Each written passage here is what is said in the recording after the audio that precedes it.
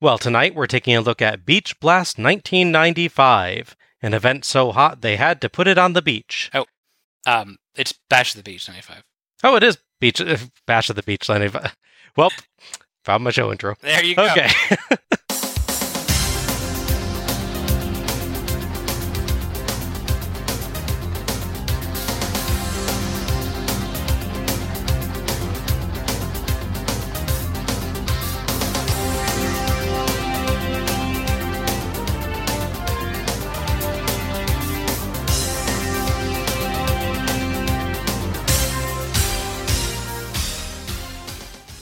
Hello everyone, and welcome to Let's Go to the Ring, where we take a look at the good old days and not so good old days of World Championship Wrestling series by series.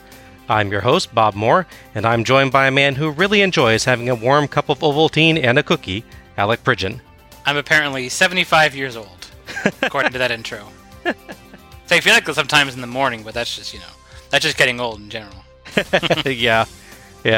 We're slowly getting there, time is creeping along. That's true, it's true. Otherwise, I'm doing quite well. Good. What's your favorite kind of cookie? I like dark chocolate, so those dark chocolate ones are really good. Ones where they're just the really dark, whole cookies dark. Ooh, yeah, those are tasty. Mm-hmm. Very nice. Tonight, we're taking a look at Bash at the Beach 1995, an event so hot they had to put it on the beach. So, is there, some kind of temperature chart where if things reach a particular temperature, you have to move to a beach? Yeah, what if it gets too hot for this show? Where to go? Like a volcano?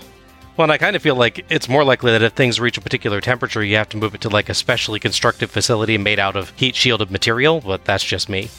I mean, just turn the fans on, right? Yeah. I mean, it's really easier to move your show to a beach than to just turn on the AC.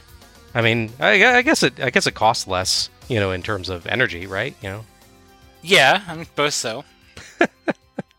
WCW, the Green Conscious Company. Mm-hmm. Yes. Bash of the Beach 1995 was held on July 16th, 1995, at the beach in Huntington Beach, California, in front of 9,000 fans. Obviously, this being a literal beach, we can't do a comparison to the arena capacity like we sometimes do. Right, yeah. Bash of the Beach 1995 earned 210,000 pay-per-view buys, which is on the high end for 1995. There's only two shows that earn more, those being Super Brawl 5 and Uncensored 1995, at 220,000 each. It's also only 20,000 less than last year.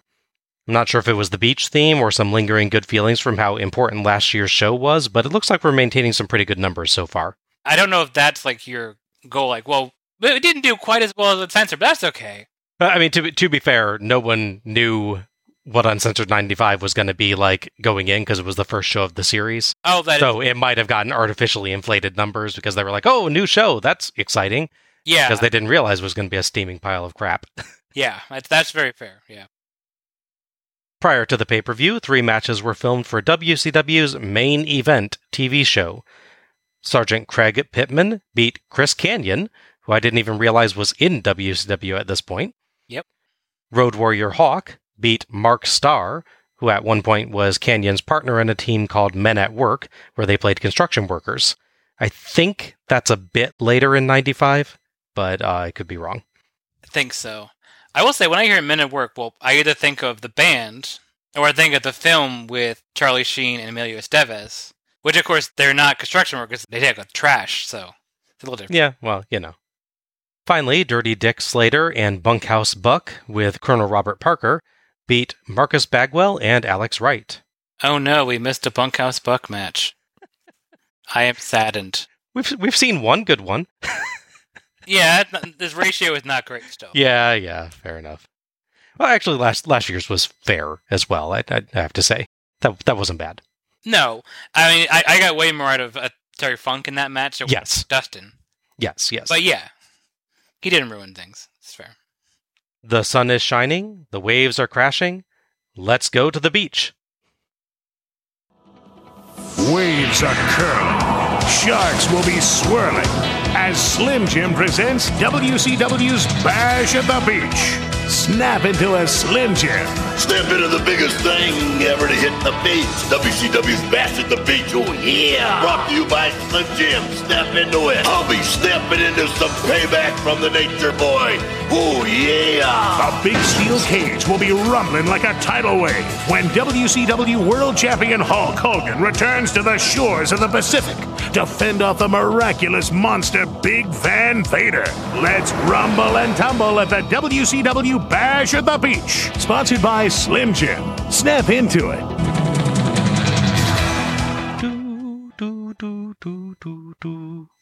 I like the little theme they've got for it. I think they used that for the intro video package last year, the same song. I think so, yeah. This up over familiar, yeah. Yeah. Our intro video package serves part as a promo for the show and part as a Slim Jim's ad. It's about 60-40 as far as that goes. Yeah. Randy Savage does a rather tortured segue from snapping into Slim Jims to snapping into Payback. It's also a little bit weird he words it as snapping into Payback from Ric Flair. Yeah. Because that would mean that Flair was paying him back. I mean, why not just say snapping into Ric Flair? Yeah, see, that would make sense. Yeah. Maybe he thought that would sound like cannibalism, given what snapping into means with a Slim Jim. I suppose, yeah. If anyone thinks logically, it's Randy Savage in 1995. Good try anyway, Randy. Yeah, fair enough. I like the cage logo that they use for Hogan and Vader, but they have all of the other graphics, including the cage match text, appear underneath that, and actually underneath the wrestler pictures as well, which makes things really hard to read. Yeah, it should be the wrestlers, then the cage, and then the graphics. Yeah, on the cage match over everything else. Right. You obviously want them behind the cage match graphic to symbolize, hey, they're locked on the cage, but yeah. You also don't want to block the text. Yeah. We close with the great Flexing Wave logo, which I still love, accompanied this time by the incredibly hyperactive Slim Jim's logo that cycles through at least 15 logo iterations in a rapid loop. Why does Slim Jim's even need logo variations? Yeah, I'm not sure on that one. I don't think they planned this, but they've gotten a really good value for their sponsorship deal, whatever money they paid Randy Savage. Mm-hmm. Because, when they upload shows and when they decide what to cut, we here and there, especially like Nitros, where there's commercials originally on it, they have to use some sort of, primitive AI or some sort of program to go, here's where you cut, so they don't run the ads again, basically. Yeah. However, the Slim Jim ads seem to break the metric a bit, because they show up. I think those legit were aired by WCW. I think those are legit considered part of Nitro. It might be. My theory is just that because Randy Savage shows up, the program goes, oh, that's part of the show, and it keeps them in. But either way, good. They got good value for money, definitely. They got their money's worth, yeah. Even now, in fact, Slim Jim's uses Randy Savage in some of their marketing. Their website actually links to a playlist with a bunch of old Randy Savage Slim Jim ads. Some in extremely low resolution, as apparently rather than uploading their own copies, they just used ones that other folks had loaded onto YouTube, most notably someone with the charming username of Man Barbecue. Oh. You would think the company would still have the video files to load themselves? Yeah, maybe it's a thing where they were on master tapes and never wanted to keep them? Yeah. I don't know. Still fun to watch, though. Yeah, I will say, I see, usually in Big Lots, I'll see them. They have packaging that has them on as well. Yes, they have a Savage stick specifically. That's it, yeah. Savage, it's like Savage size or something. It's like 3 times the size of a normal Slim Jim, which is already pretty big. Yes, that's what I'm thinking of, yeah. The best Slim Jim's ads with Randy Savage, I think, are either the one where he's in the library and basically wrecks the building with Slim Jim snaps, or the Romeo and Juliet play one. He repeatedly tries to murder the director with unlikely stage accidents fueled by Slim Jims. I don't remember that one, but I definitely have to watch it again. It's utterly hilarious. The one that sticks in my mind, and the one that I've seen stuck to Nitros, is the one where he's just in the insane asylum. Yes. Wrapped up. That one gets around a lot, yeah. Anyway, Slim Jim's interlude over. Let's move on. Yes. Tony Schiavone welcomes us to Huntington Beach for Slim Jim's Bash at the Beach because WCW needs money. And yes, this year the show does literally take place on the beach, not an arena decorated like a beach. The ring is a bit elevated, much like at Hog/Road Wild. It's an interesting arrangement and definitely gives a unique atmosphere, though aside from a few bits of elevated seating, the crowd largely looks like they have to just stand around on the sand around the ring, for several hours. Probably got a little tiresome. Yeah, I'm wondering if, spoiler alert, they didn't do this setup ever again, as far as I recall, with Bash at the Beach. I'm wondering if they'd done it multiple times, if they would have learned the same way they learned with the Road and Hog Wild series. Mm-hmm. Like how by the last show, as terrible as that last show was, they had the setup perfectly right. Yes. They had like little bleachers out there, and they had space for the bikes. So they had the bike still there, and people could also sit, and they could see. Yeah. It became much more of a formal set, right? In 98 and 99's version of that show. Yeah, it would have been interesting to see them try this idea again. I would kind of like it if they moved it around a bit, like if they went to places like to it by lakes and stuff. That'd be fun. Just go by the Great Lakes, yeah. Or just like go to different beaches around the country, and that'd be fun. Ooh, yeah, they could have gone Niagara Falls. Oh god, they'd be so tempted to do a really horrible match concept. They would. I know, yeah. It is funny as well. In the background, you can often see folks having fun in the ocean. So to me, what this kind of feels most like is a Street Fighter stage. Yes, yeah. You always are fighting in the foreground, and in the background, people are just going about their daily lives or having fun at whatever location you're in and stuff. It's always interesting. Yeah, it's funny, as the show goes on, when they cut to crowd shots, obviously most people there are, they're dressed for the beach, so, they're either wearing a bikini or, guys that are wearing, trunks and not wearing a shirt and whatnot. So you'll see occasionally, like I remember when I was just rewatching I think it's the main event, there's a guy in like a polo shirt out there, and he is sweating. Because he's been out there for 2.5 hours on the beach in the sun all the afternoon. It's like, oh, why didn't I dress for the beach? You see regretting decisions in real time. Tony intros his co-host, Bobby the Brain Heenan. They are almost going with your suggestion from last year, Al. They're not quite in beachwear again, but they are dressed more casually in WCW polo shirts instead of suits. So at least it's a slight nod towards this is more casual atmosphere. No, absolutely, yeah.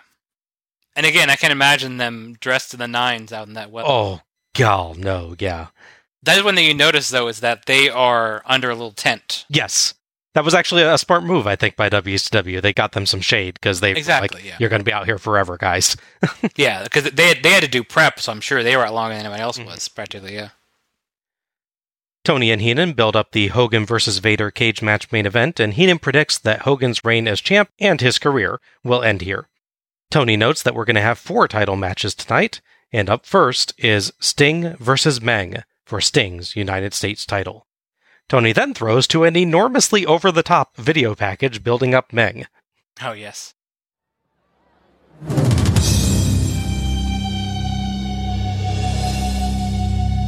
The time of his existence, he was taught to intimidate, to eliminate, to conquer and destroy. A one-man shield of steel is Ming. Brought up to protect the emperors of the Far East, his soul disperses fear to all persons willing to step into his protected domain. Trained in 9 forms of martial arts, Ming is a master of disaster. Inside his mind, the focus is there. Discipline, tenacity, diligence.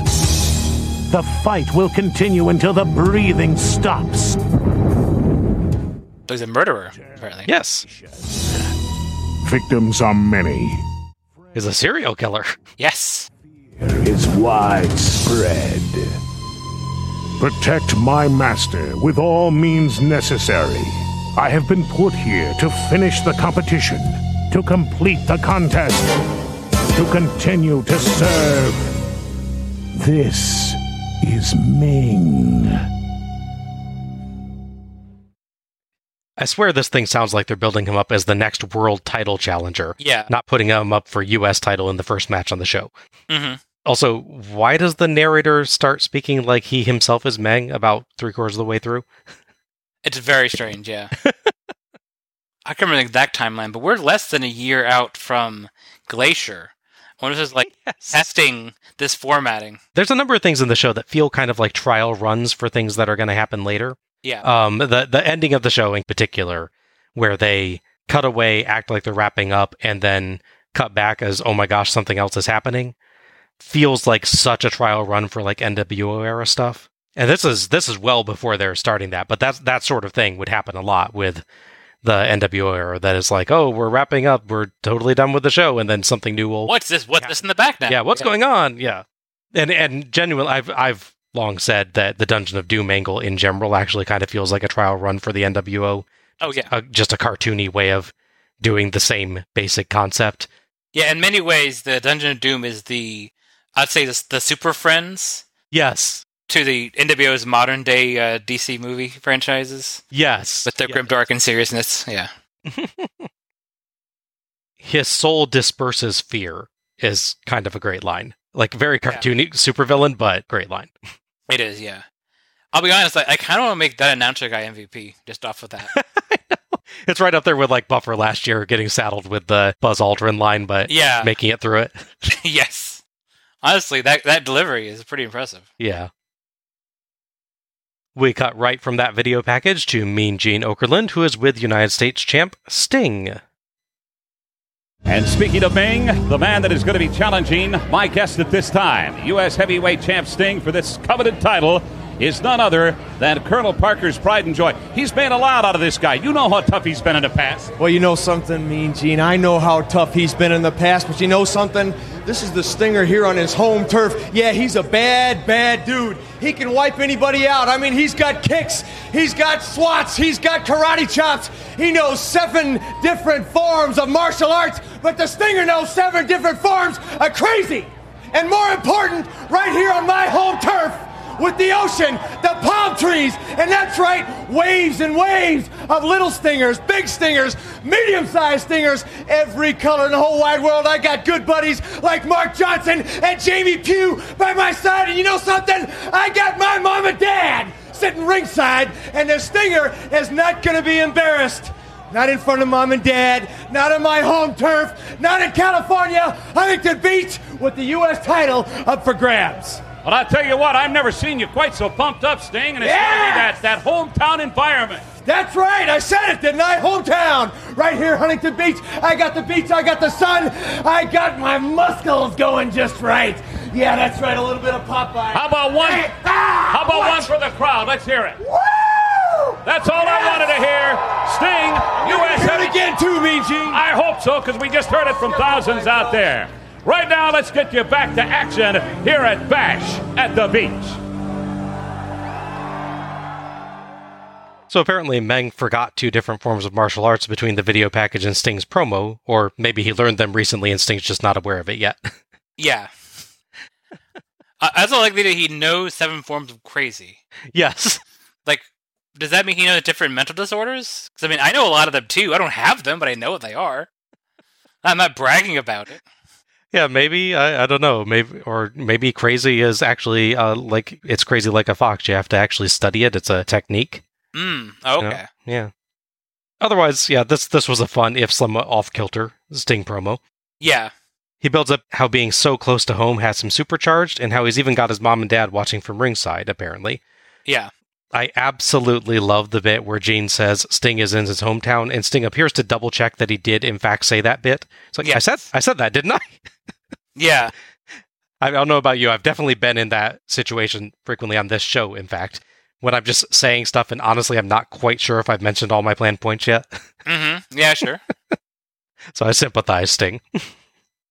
I get lied to about little Popeye. That's a good one. Yes. And Gene requesting a Stinger call is just that's a lot of good energy in this promo. Mm-hmm. My one critique for Sting at this point is, while I like his outfit, his orange thing, I kind of wished when he comes U.S. champion he'd really commit to the thing and like wear red, white, and blue. I get that, yeah. I do like the orange and blue for this show specifically because that looks very beach wear. Sure. Like something about that color scheme feels like a beach color scheme. Right. I think for me it's because I know he has a jacket that goes with it. Yes. That he wore a few years back. Yes. He should eternally wear that outfit when he's U.S. champ, yeah. Well, you should make a thing about how, like, I just bought, let's say 10 new things of ring gears to wear while champion to show how determined he is to keep the championship. Yes. Because obviously I can't wear these if I'm not U.S. champion, so. I get champion for months. He loses the title, and you have this sad video package of him hanging all the gear back in the closet and locking the door. Yeah. As sad piano music plays. Yes. Sad patriotic piano music. Like yeah. A really sad version of, I don't know, Battle Hymn of the Republic. Yeah, that'd be good, yeah. Oh, look, Al. They have my favorite thing from the Hog/Road Wild series on this one, the shaky helicopter shot. Oh, good. It's not the best thing for this show either. It does show a big crowd around the ring, which is cool, but it also shows that not all that far from the ring, still there's a lot of folks just having a nice normal day at the beach and not really giving a crap about the WCW show going on. Right. Because the thing with the Road Wild shows is they like set a designated area, like at one side of the road. If you were going, you're near there, you're there for the show. Yeah. Or at least you're wandering over curiously to see it. You don't wander by accident. Yeah, this one, they've just kind of plopped a ring somewhere on the beach. I really do wonder, like, what folks staying at the hotels for the weekend thought if you didn't know that the WCW show was going to be there when you booked your hotel room. We're like, oh, great, we'll have wonderful views of the beach. And you look out your window like, what the heck is going on? Yeah. Why is there a wrestling ring? Right. Our first match is Meng with Colonel Robert Parker versus Sting for Sting's WCW United States Heavyweight Championship.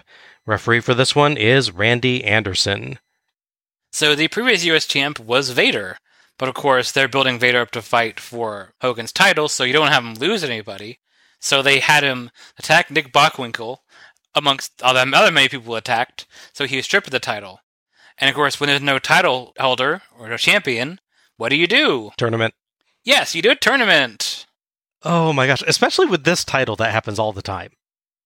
Ultimately, it came down to a finals match between Sting and Ming, and of course you can guess who won, based on the previous promo with Torvey Discovered. Heels don't like losing, especially when they have heel managers, so we have a rematch. We transition to the match card for the U.S. title match by means of some very fun wave graphics. WCW is keeping its graphics game up from last year, which is nice. Mm-hmm. The ring this year has ring posts covered in the Slim Jim colors and logo because WCW needs money. Yes. Meng gets some very ominous music for his intro. It's not the usual, like, wistful flute theme that they give him later. That's true. Much more ominous. Yeah, it's nice. He comes out in a very bright, multicolored kimono. Heenan notes that Parker is wearing a hat gifted to him by race car driver Richard Petty, and somehow that's going to give him good luck, so he predicts a Meng win. Why not? Michael Buffer, who must be absolutely sweltering in that white tux, Yes. gives the ring intros. It's rare to see him early in the show like this. It is very odd, yes. He notes that Meng was discovered by the WCW while working as a bodyguard, and calls Sting the Star of Thunder in Paradise. I know he was in an episode or two, but did Buffer mix up his note cards with those for the Hogan match there? Yeah, it's just like this weird thing where, well, you're a star and you're on a show, so you must be the star of the show, I guess. Yeah, normally that's what they use the word guest star for. Right, yeah. The guest part does that qualifier in there. Yeah. It's funny to hear that as like the defining thing in Sting's career in Buffer's notes, apparently. Yes. Sting lands several strikes, but Meng just roars at him and beats him up, intermixed with choking and nerve holds, and earns 2 with a nice leg drop. Tony points out the camera crew from Baywatch is also filming today, as this show will be featured in a Baywatch episode. Sting dodges a second rope splash and fights to put on the Scorpion Deathlock, but just as he does, Parker climbs up on the apron, so Sting immediately lets go to go after him, earning a kick from Meng. Duh, Sting. Yeah, right? Meng earns 2 counts with a brainbuster and a triple backbreaker. Tony claims this is the largest crowd ever to see a WCW event in the United States, claiming that there's hundreds of thousands of people. Are we counting everyone anywhere on the beach? I guess, yeah, apparently. Because the figure I found was 9,000. Right, yeah. They've definitely had more than 9,000 people in some of their arena shows. Yes, of course. Heenan mentions that Okerlund claimed it was a capacity crowd, and asks, what's the capacity of a beach? Tony admits that's a good point. Yes. Meng works around an abdominal stretch. Sting counters a whip with a sunset flip, but Meng ends up in the ropes, so no count. Meng tries one of his own, but Sting drops right on Meng's nose. Yeah. Ow. He's trying to do that jumping, basically, for lack of a word, butt drop. It's weird. Like, I don't know what goes wrong there. Because he jumps up. I mean, admittedly, it's Sting, and he has like a 30-foot vertical leap at this point. Yes. So it's possible he's perfectly aimed and then falls farther than he thinks he's going to. He's ready to land, and they change position. He seems to like fall back instead of landing straight, and so I think maybe it might be like you said, he threw himself too high to do it accurately. It's a little hard to aim from orbit. Right, yeah.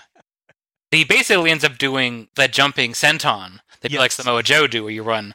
Except they do it across the chest because that's the goal. Whereas he just falls on Meng's face. Yes. Yeah, even Meng looks a little bit stunned by that one.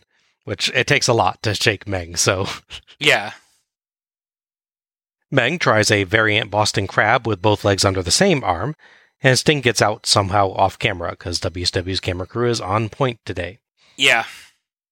Sting fires up and earns 2 counts with a Thez press and a rare Frankensteiner. Frankenstinger? Yeah, sure, I'll take that.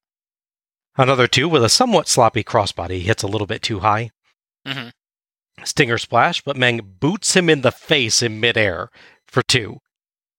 I have no idea how he did that safely. That looked like it hurt. The only move I've seen that's worse is there's a couple of times with X-Pac matches, they'll run to his Bronco Buster, and I think Jeff Jarrett's done it. They'll put their foot out that exact same way. Yes. And then just... Well, let's see. It doesn't hit his face if you don't Rockbuster it. Yes.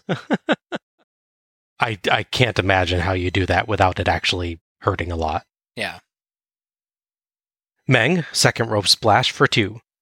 We get a Freudian slip as Heenan notes that Meng was jobbed on this one. Was he robbed? Just as Sting ducks a kick and smoothly takes Meng down for the 3 count in the win. Yeah, I noticed that too. As Sting celebrates tiredly, Meng clubs him from behind and chokes him with a foot, then boots him out of the ring. Anderson goes to check on him, and Road Warrior Hawk comes down in full regalia to protect Sting. Scorpion reunion! Yes! John will be so happy. Mm-hmm. We get a replay of the kick during the Stinger splash and the ending, and Heenan claims that Sting was holding the tights, though he clearly is not. Yeah, he is not. Thoughts on this one? So, this one of the matches I feel it's really strong on story. There's a lot of nice bits as far as that goes. There's a part where Sting is sort of fighting for control and Meng pushes him away, and he shows like legitimate concern / fear in his face. Mm-hmm. Like, it just really look like, wow, can I really take this guy down? Yeah, Sting does some amazing facial storytelling in this match, yeah. So he did a lot of good work that way. Meng, for his part, is just generally big and menacing. It's interesting with him because there's little bits that sort of shine through where, he's playing this big savage guy, he's uncontrollable, murderer, as the end that video packet talked about. Yes, serial killer, basically. Yes. But then he'll randomly just jump into a really nice leg drop he can do. Just the thing you learn like in wrestling training, rather than like clubbing and punching and throwing people around.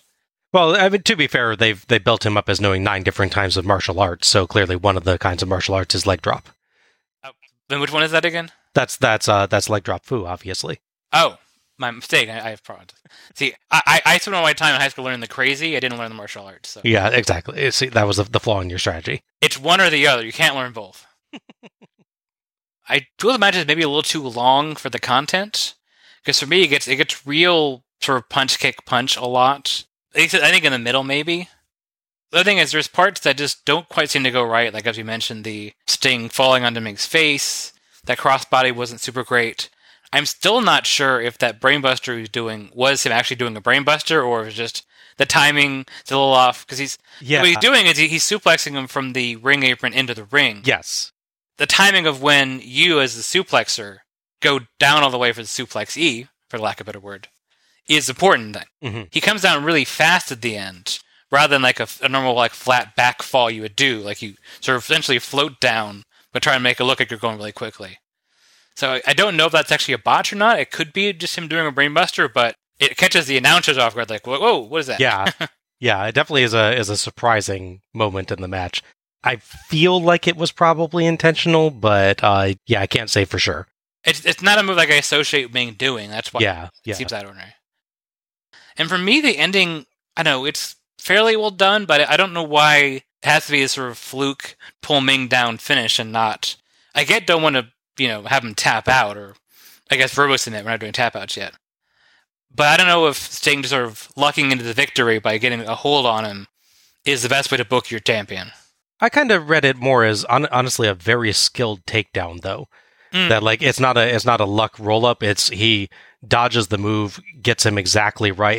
It's a martial artsy takedown. Actually, it's like Sting using Meng's style against him. Maybe, yeah. I'm not really bothered by it. It's just not one I would have booked. Okay. One other thing I would say is that this is the second time they've had a big match. Mhm. First one was for champion. This kind of finish absolutely makes sense for the first match. Gotcha. You want something bigger for the second. Yeah, more definitive. Yeah. Okay. So. I'll accept that. Yeah, I thought this was a perfectly acceptable match, but not really the pace that I expect for an opener. Mm-hmm. There were some very nice spots mixed in, particularly that kick on the splash and the Frankenstinger, but the pacing was just too slow, like you were saying. Yeah. Part of that, I think, is just the style that Meng is going for here. He's playing the big hulking destroyer. The crowd was hot for Sting for most of the match as he slowly got beaten down but kept fighting back. But between somewhat repetitive spots, a few botches, and lots of holds that just kind of unceremoniously just stop, I found this a bit underwhelming. Yeah. Hypothetically, what would you switch to opening match? That's where I was struggling myself. That's the hard thing on this show is I think in terms of speed, at least, maybe the tag match, but that one for various other reasons I wouldn't put in opening spot. Yeah. But, that's the one that has the speed of action that you want for a opening match anyway. I definitely would make the TV title match first for a number of reasons. Yes. No, people would leave. Right. The third match, which we'll obviously get to, maybe is a stronger one because facing that gets a really good crowd response, and he's... Oh, Duggan, yeah. The Duggan one, yeah. Also, it's not too long. Mm-hmm. And it's not a great quality match, as we'll discuss, but... But you at least get a crowd reaction because of Duggan, yeah. Yeah. You almost wonder if Bischoff's in the back going, man, if only I had some guys that worked really fast, like small guys that could jump around, and that would really start a show strongly. Yeah. The ending couple minutes of this, though, I thought were really good. I agree. Yeah. We got a quicker pace, some big stunts, and a nice surprise finish. I rather liked that one, honestly. If the whole match had that kind of energy, I think it would have been great. I do feel like these two have a great match in them. Yeah. This one just wasn't it. Mm-hmm. I was thinking, too, wonder if some of the stuff that goes slightly off is maybe due to not being used to wrestling in this environment as well. Mm-hmm. The sunlight could get in your eyes. You're not quite able to see well. You're hot. You're sweaty. It's not the same environment. Certainly, there's a few more botches on this show than normal anyway, and I would say it might be the whole outdoors at the beach thing. Right. I do have to say it's too bad they never actually show us a picture of Sting's parents in the crowd, though. Yes, I was thinking that too. I was trying to spot them. I would assume that it would be like an older couple wearing face paint, right? Yeah, absolutely, yeah. So that bit at the end with Sting and the Road Warrior Hawk, as the Scorpio Hawks reunited, would lead to a match at the next official show, which is Clash of the Champions, their TV specials. Mm-hmm. Because there's a gap, as we'll cover, between this and the next proper pay-per-view. So you'd have the Scorpio Hawks team up against Ming and Kurosawa. Not the director, because at that point he's dead. It's a different Japanese wrestler who's brought in under Colonel Parker's stable. Gotcha. It is funny, actually, thinking about it, going these shows year to year. We go from Colonel Parker's stud stable. The idea, anyways, they're all sort of good old boys, to he's managing Ming and he's managing Kurosawa. As we'll discuss, he's just dropped Stunning Steve Austin. Yes. He's not in the company. So it's just a weird transition from, here's my stud stable guys, to here's these big scary guys that are definitely foreign. Yeah. And scary. He's still calling it the stud stable at this point, or at least other people. I believe he is, yeah. As far as the two men in the match, they have a big match at Fall Brawl, which I'll discuss more later when more people get involved. Okay. As far as the U.S. title itself, the next show, Fall Brawl, would open with a match determining the number one contender to the belt, since Sting is busy on something else. We cut to Mean Gene Okerlund, who is with Jimmy Hart and Renegade. Joy. We talked about Renegade briefly back on Slamboree 1995. He is WCW's blatant ripoff of the WWF's Ultimate Warrior. just with R-themed face paint instead of Warrior's normal style, which is more of a, descending bat shape or a upside-down W with a pointy end. Yeah, there's definitely a bat symbol thing going on. Yeah. Warrior's face paint design. Yeah. Warrior was an energetic performer who might not have had a ton of actual wrestling variety, but made up for it with charisma and a big personality. Renegade might not have had a ton of actual wrestling variety, but he made up for it by having R's on his shoulders in addition to his face. Yes. I don't necessarily terribly mind the R in the face, but just like randomly painting the R on his arm looks so dumb. It looks weird, right? Yeah. They were just trying to think, what arm decorations can we do that are not quite Warrior so we don't get totally sued? Like, even if he would lose the case, Warrior would have sued him if they had him wearing tassels. Yes. He would like, I owe tassels! Ah. I'm pretty sure he would win the case, too, actually. I'll tell you what, Jimmy, it's very tough for me to concentrate on all of the action we're seeing. I mean, all of the action we are seeing here, including your title defense for World Television Champ, the Renegade, who's going to be squaring off against the Slim Jim's Challenge winner, Mr. Wonderful Paul Orndorff. You know, Mean Gene, when you pick up any wrestling magazine in the country, they're all talking about the Renegade, baby, and Mr. Wonderful Paul Orndorff right here in Southern California, in the warm California sun. When he gets through with you, that's all you're going to be talking about, too. Renegade World Television Champ, big task ahead of you. Jimmy Hart has programmed me to TOS terminate on Zion! You got this guy tuned up, I'll tell you. Mean Gene, he is ready, baby. Bash at the beach. All right, I'll tell you, I think some of this Southern California weather making these guys a little kooky. Bobby Heenan, you don't know a standing room only crowd when you see one, my friend. Slim Jim's Bash at the Beach. Right now, let's get you back to more action up in the ring. Gene getting back at Heenan for that capacity joke at his expense earlier there. Oh, gotcha. This segment, well, they did their best. Yeah. They're stuck with an absolute lemon of an angle here, and they're trying to make it what they can. Mm. Jimmy and Gene have to pretend that the wrestling world is excited about a blatant, subpar Ultimate Warrior ripoff, and poor Renegade has to spend the entire promo acting like a blatant, subpar Ultimate Warrior ripoff. I do not envy the man. Yes. No.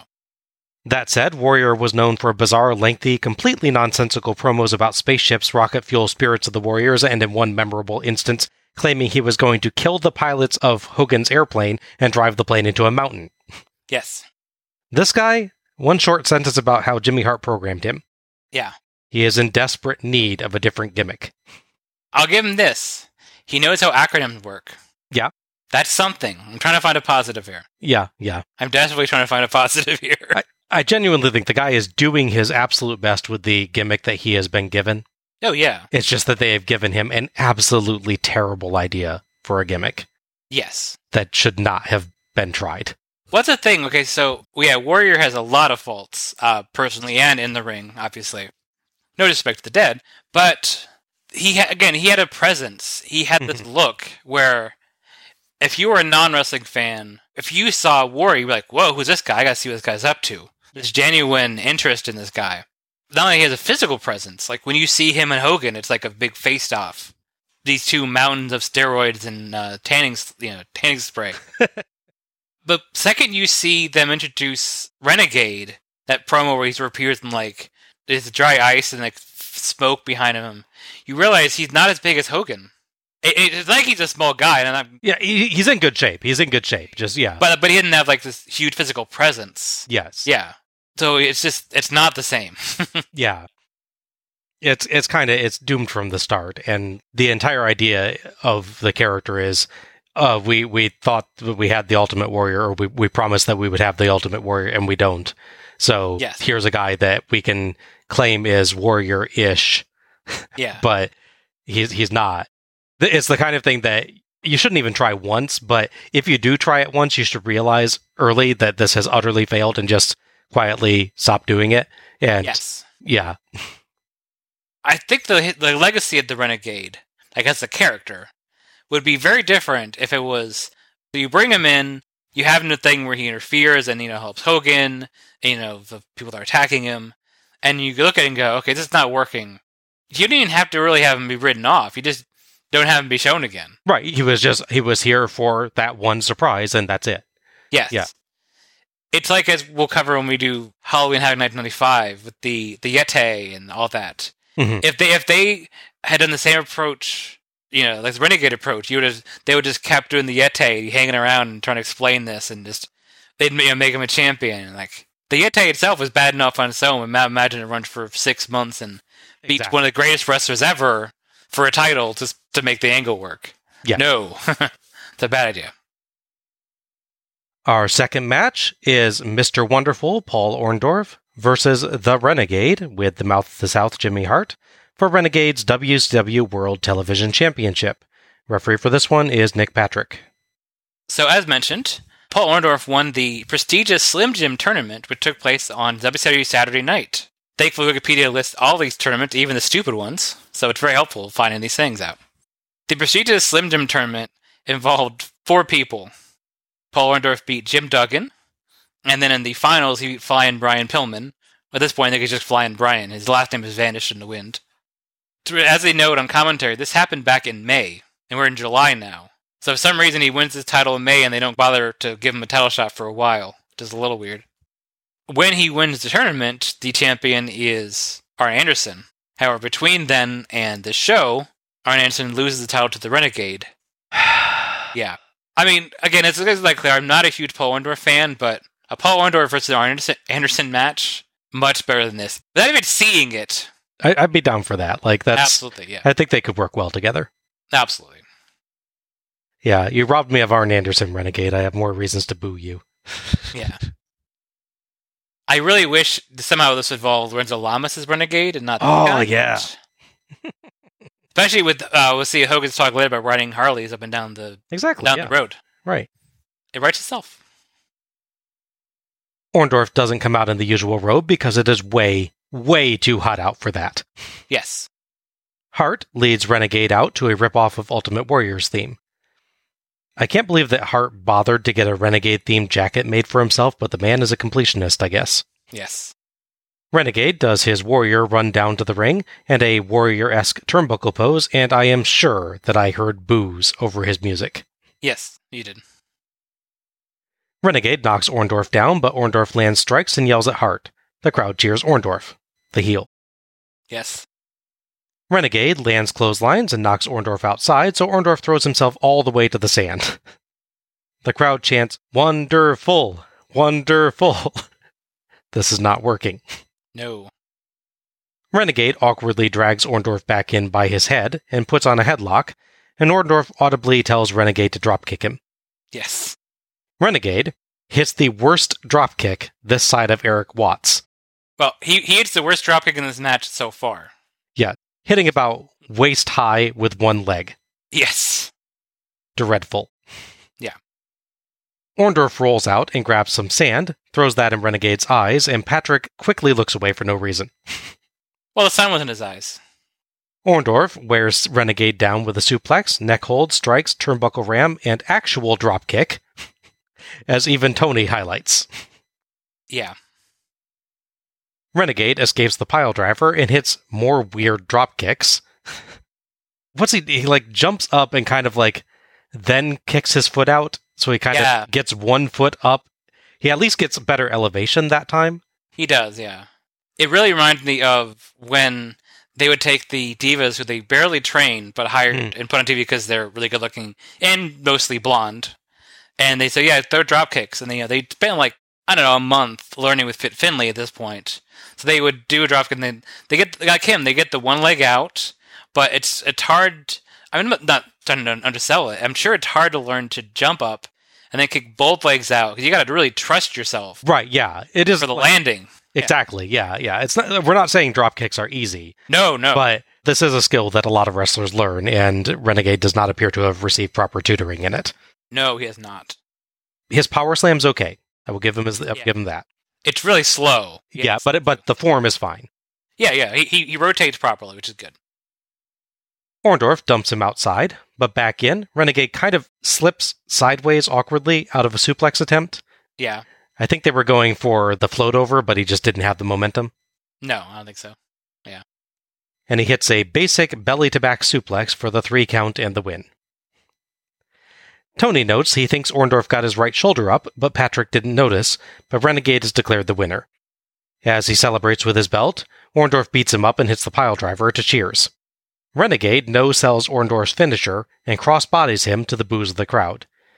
Orndorff just rolls back out and poses for the crowd, who cheer him while the camera focuses on Renegade posing with the belt, so it looks like Renegade is getting cheered. Yes, I noticed that as well, yeah. Inspired move by Orndorff there. He made use of the crowd's reaction to him to try, again, to get a good reaction for Renegade. That is honestly a really good audible, yeah. Yeah. Sure. You can tell he's a veteran. He, realized, okay, this is not working, but my mission is to get this guy over, so I'm gonna, like I said, pull an audible here. Yeah. Both commentators get distracted by attractive ladies in the crowd. Yes. The replays show that Orndorff did appear to get his shoulder up, actually. Yes. Thoughts on this one? It's a pretty rough match, but at the same time, it's also really basic. So, there's some times where, I think we've probably covered a couple of these, where maybe the wrestlers get a bit too... ambitious. Ambitious, that's what thank you. They get too ambitious, like, let's try this move, and then they just don't. There's a ladder match between RVD and Jeff Hardy. Jeff's hanging from the little buckle with holding the belt. RVD's like, ooh, I'm going to jump up the top rope and kick you into a fall. And he doesn't think that, I can't possibly make that distance or height. So that is ambition in your body, to a certain extent, failing you. This is you failing at basic things like drop kicks. Honestly, if you look at it, when he does the clothesline out of the ring, his positioning is actually off on that as well. Mm-hmm. He's too close. He runs up, he's right next to Orndorff and then throws the clothesline. Yeah. Where you really throw the clothesline as you're coming into him, so he can lean with it. So Orndorff really has to pull himself over out of the ring more than he's supposed to. Mm-hmm. When the high point is someone throwing sand, I mean, yeah. No offense to Paul Orndorff, he really does try here. Mm-hmm. You can tell both audibly and just with your eyes that he's calling this match through for Renegade and trying to get him to do what he can do. Mm-hmm. That's probably why there's so many clotheslines. Yes. Because he's like, okay, you got that. Just do a clothesline, we'll figure something else out. Because when he tries things he doesn't know what to do, like when he sort of pulls Orndorff really slowly over the top rope. That was the weirdest looking spot. Yeah. I'm going to pull you really slowly and then let go. It's like he forgot what the second part of his move was, is what that looks like. I don't think that's what it is. I think that was the move, but it makes it look like you forgot the second part of your move. Yeah, exactly. It's not great. Yeah. The finish is not really helping Renegade. If they didn't expect the heel reaction he got, it's weird. It'd be weird that they booked this finish. Yeah, I was going to ask because I haven't really seen Renegade matches. Is that his finisher? No. Okay. I've watched more than I wanted to in build up to this Renegade matches, which is more than one. Does he do a Warrior Splash thing or what? Yes, I've seen him do top rope splashes to win as well. Okay. The booking is just weird if that's the case. Like if he's really the face and they didn't adjust it, because he definitely gets a heelish victory unintentionally. Because Orndorff blatantly does get his shoulder up, but the logic is Nick Patrick is staring straight down at the ground, mm-hmm. or the ring, the canvas, to watch that one shoulder, and has no peripheral vision, apparently. Yeah, well, he has a referee, so. Yes. I have seen people theorize, and I don't know that anyone has ever said this is the case, like, that was actually there. But I have seen people theorize that this was someone calling an audible backstage and saying, this is not working, just end it. That's possible, yeah. Something I noticed when I was rewatching this show in my notes is 2 matches in a row where a face-painted good guy with a title belt gets a cheap victory. That's true. And it's weirdly exact booking on this show. Yeah, I'm in agreement with you. I think Orndorff is trying his absolute best here. He really is. He sold big for Renegade to make him look powerful. He tried to add some interest with the creative sand throw spot. He tried a lot of heelish cheating and yelling at the crowd to try to get booed. Unfortunately, the crowd is just not in the mood for an Ultimate Warrior ripoff. Yeah. And Renegade was just not ready for pay-per-view level matches. No. He just didn't really have much in the way of moves, and he didn't have the moves he could perform down all that well. Yeah. I think most of his clotheslines, like you noted, looked pretty well, except for the one out of the ring. Yeah. I blame WCW much more than Renegade himself, to be clear. Of course, yeah. They saddled him with a gimmick consisting entirely of pretending to be a different performer from a different organization. He could likely improve if he didn't have to spend all of his energy trying to be somebody else, and if he was given time to train for a little while longer instead of someone saying, "Hey, you kind of look like Warrior, get out there." Yeah, right? This was doomed from the start. The fact that they kept this going for months rather than just sending the guy back for more training and a new gimmick is asinine, and is not fair to the performer. No, of course, yeah. And it's a giant shame, especially as I'm aware his story has a very sad ending. Yeah, agreed. As for this match, Orndorff probably made it better than it would have been, but it was still bad and should not have been on pay-per-view. No. I am curious when we go back around and do Great American Bash, where the Arn match happens.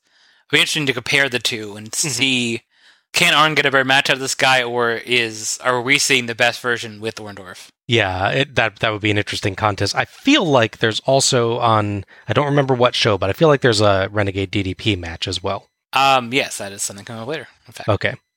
Page, obviously, is another guy that you kind of has a style that could work with a less experienced performer, as we will see later in the show. So our Great Value Ultimate Warrior would be defending his title at Fall Brawl. He would win a rematch against Paul Orndorff at the same Class of Champions show, so maybe that's better? I mean, obviously, he couldn't throw sand at him in that match.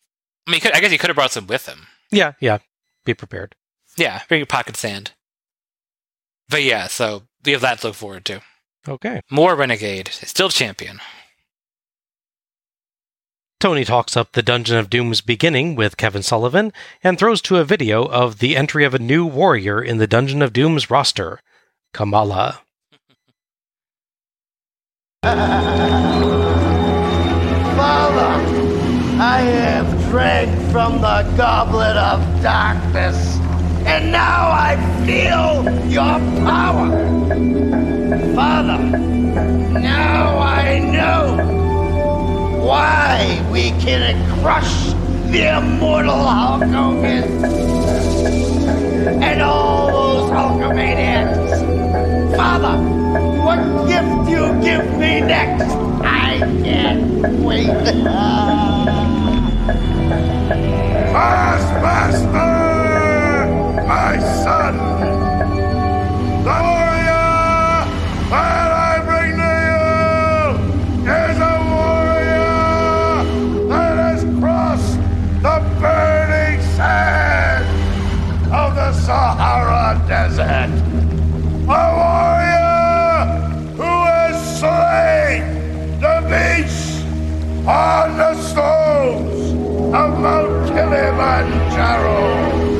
From the deepest, darkest heart of the African continent, I bring you the Ugandan giant, Kamala!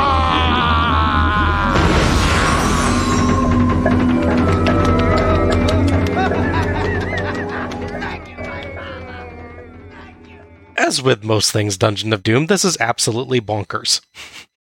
I love Sullivan claiming that he's drunk from the Goblet of Darkness, this low-budget fantasy TV show prop goblet with dry ice smoking from inside.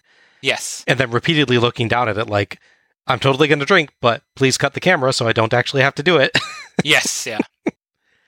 And then there's the Master, who bellows every single word of every single line. Imagine how awful that was for his vocal cords. Yeah. Unfortunately, the Kamala character himself is racially insensitive at best. Yes. It's worth noting WCW did not design the character. No. James Harris started portraying Kamala in 1982 in the Continental Wrestling Association, and the idea reportedly came from Harris, Jerry Lawler, and Jerry Jarrett. That makes sense. That said, WCW did bring the character into the angle and keep the highly questionable portrayals, so they're not guiltless here. Correct. I was curious about the whole Mount Kilimanjaro and he's Ugandan giant and all that. Mm-hmm. I was curious, like, what the relationship spatially was between those two places. Like, if it makes any sense. Tanzania, which is where Mount Kilimanjaro is very far away from Uganda. Well, it just means he's a good hiker. Yeah, I can see that. I really wonder what's up with the Master guy, like why he. Well, I could just end that sentence there, honestly. True, yes. But no, I wonder, like, what's with his delivery. My working headcanon is that maybe he had really bad eyesight, so he's never quite sure where Kevin Sullivan is, so he's always yelling at him. Yes. Like, where are you? Oh, yeah. It's the greatest delivery in wrestling history, right? Yeah. It's so just amazingly over the top. I don't know who told him to scream every single word that he ever says, but yeah, they deserve a raise. Yeah. I think it was a joke when we were talking about the show afterwards. I feel really bad for the people that were in the studio when they're recording this. Anyone in earshot, yeah. Yes, because as we'll talk about, there's more people that will be in there, and they all similarly are very loud. Yes. And all just shouting at each other in like a 10-foot space. Yeah, I do not envy the camera crew or the audio guys for those promos, any of them. No, not at all. We cut right from that to Gene, who is with Hacksaw Jim Duggan. Well, I can guarantee you one thing, ladies and gentlemen. Kamala not spending a lot of time with Jack LaLanne. Hacksaw Jim Duggan, come on in. I just don't care, Gene. I tell you, time and time again, Hacksaw Duggan comes out here, and I try to play by the rules. I got Nick Bockwinkel breathing down my neck saying, Duggan, watch the rules or you're going to get fined. Well, fine. I've been trying to play it up on top, but things are getting out of hand. So Mean Gene, I'm making a statement. No more Mr. Nice Guy. If you guys want to move furniture, understand this. Hacksaw Jim Duggan, I'm not shy about using this 2x4. So Kamala, and you know who his manager is, Mean Gene? The Taskmaster. You know who his manager is, Mean Gene. You know who his manager is, Mean Gene. So understand this, Taskmaster. Hacksaw Duggan will strike to take you down. Hacksaw Duggan will strike down Kamala, and I'll prevail. Tough guy. Hey! Hacksaw Jim Duggan to face Kamala. Tony Schiavone, you got your cross to bear. Let's get back to the ring. There's a bit of a thing with wrestlers on this show during the promos asking Mean Gene a question and Mean Gene actually answering it correctly, but them ignoring him. Yeah. Duggan does it here. Vader does it later in his promo as well. Oh, that's true, yeah. It's like, what time is it? And Gene says Vader time, and Vader just like ignores him and claims that someone needs to tell him what time it is, even though he got it right. Correct, yeah.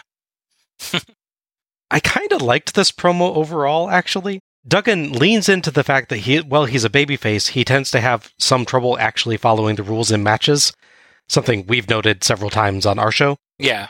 It doesn't so much feel like he's complaining about Bockwinkel getting on him for rules violations so much as he's complaining that he gets called out when his opponents get away with it. Right. So there's a little bit of complexity there, which is nice. Yeah, it's a nice little detail, even though if his promo is all shouting and tough guy and repeating himself, yeah. Yeah, just I like to see him actually acknowledge that element of his character rather than ignore the fact that he frequently has, shall we say, rules amnesia. Yeah. Well, the company does as well. So much when he does his tape fist thing, he'll tape up behind the ref back, punch a guy, and he'll win the match, but then he'll still have the fist all taped up hanging there. Yes. Even the end of the roll is still hanging off. The ref will literally raise his hand by that fist and think nothing of it, yes. But remember, it is if the referee didn't see it, it didn't happen, unless it did, like last year. So yes, correct.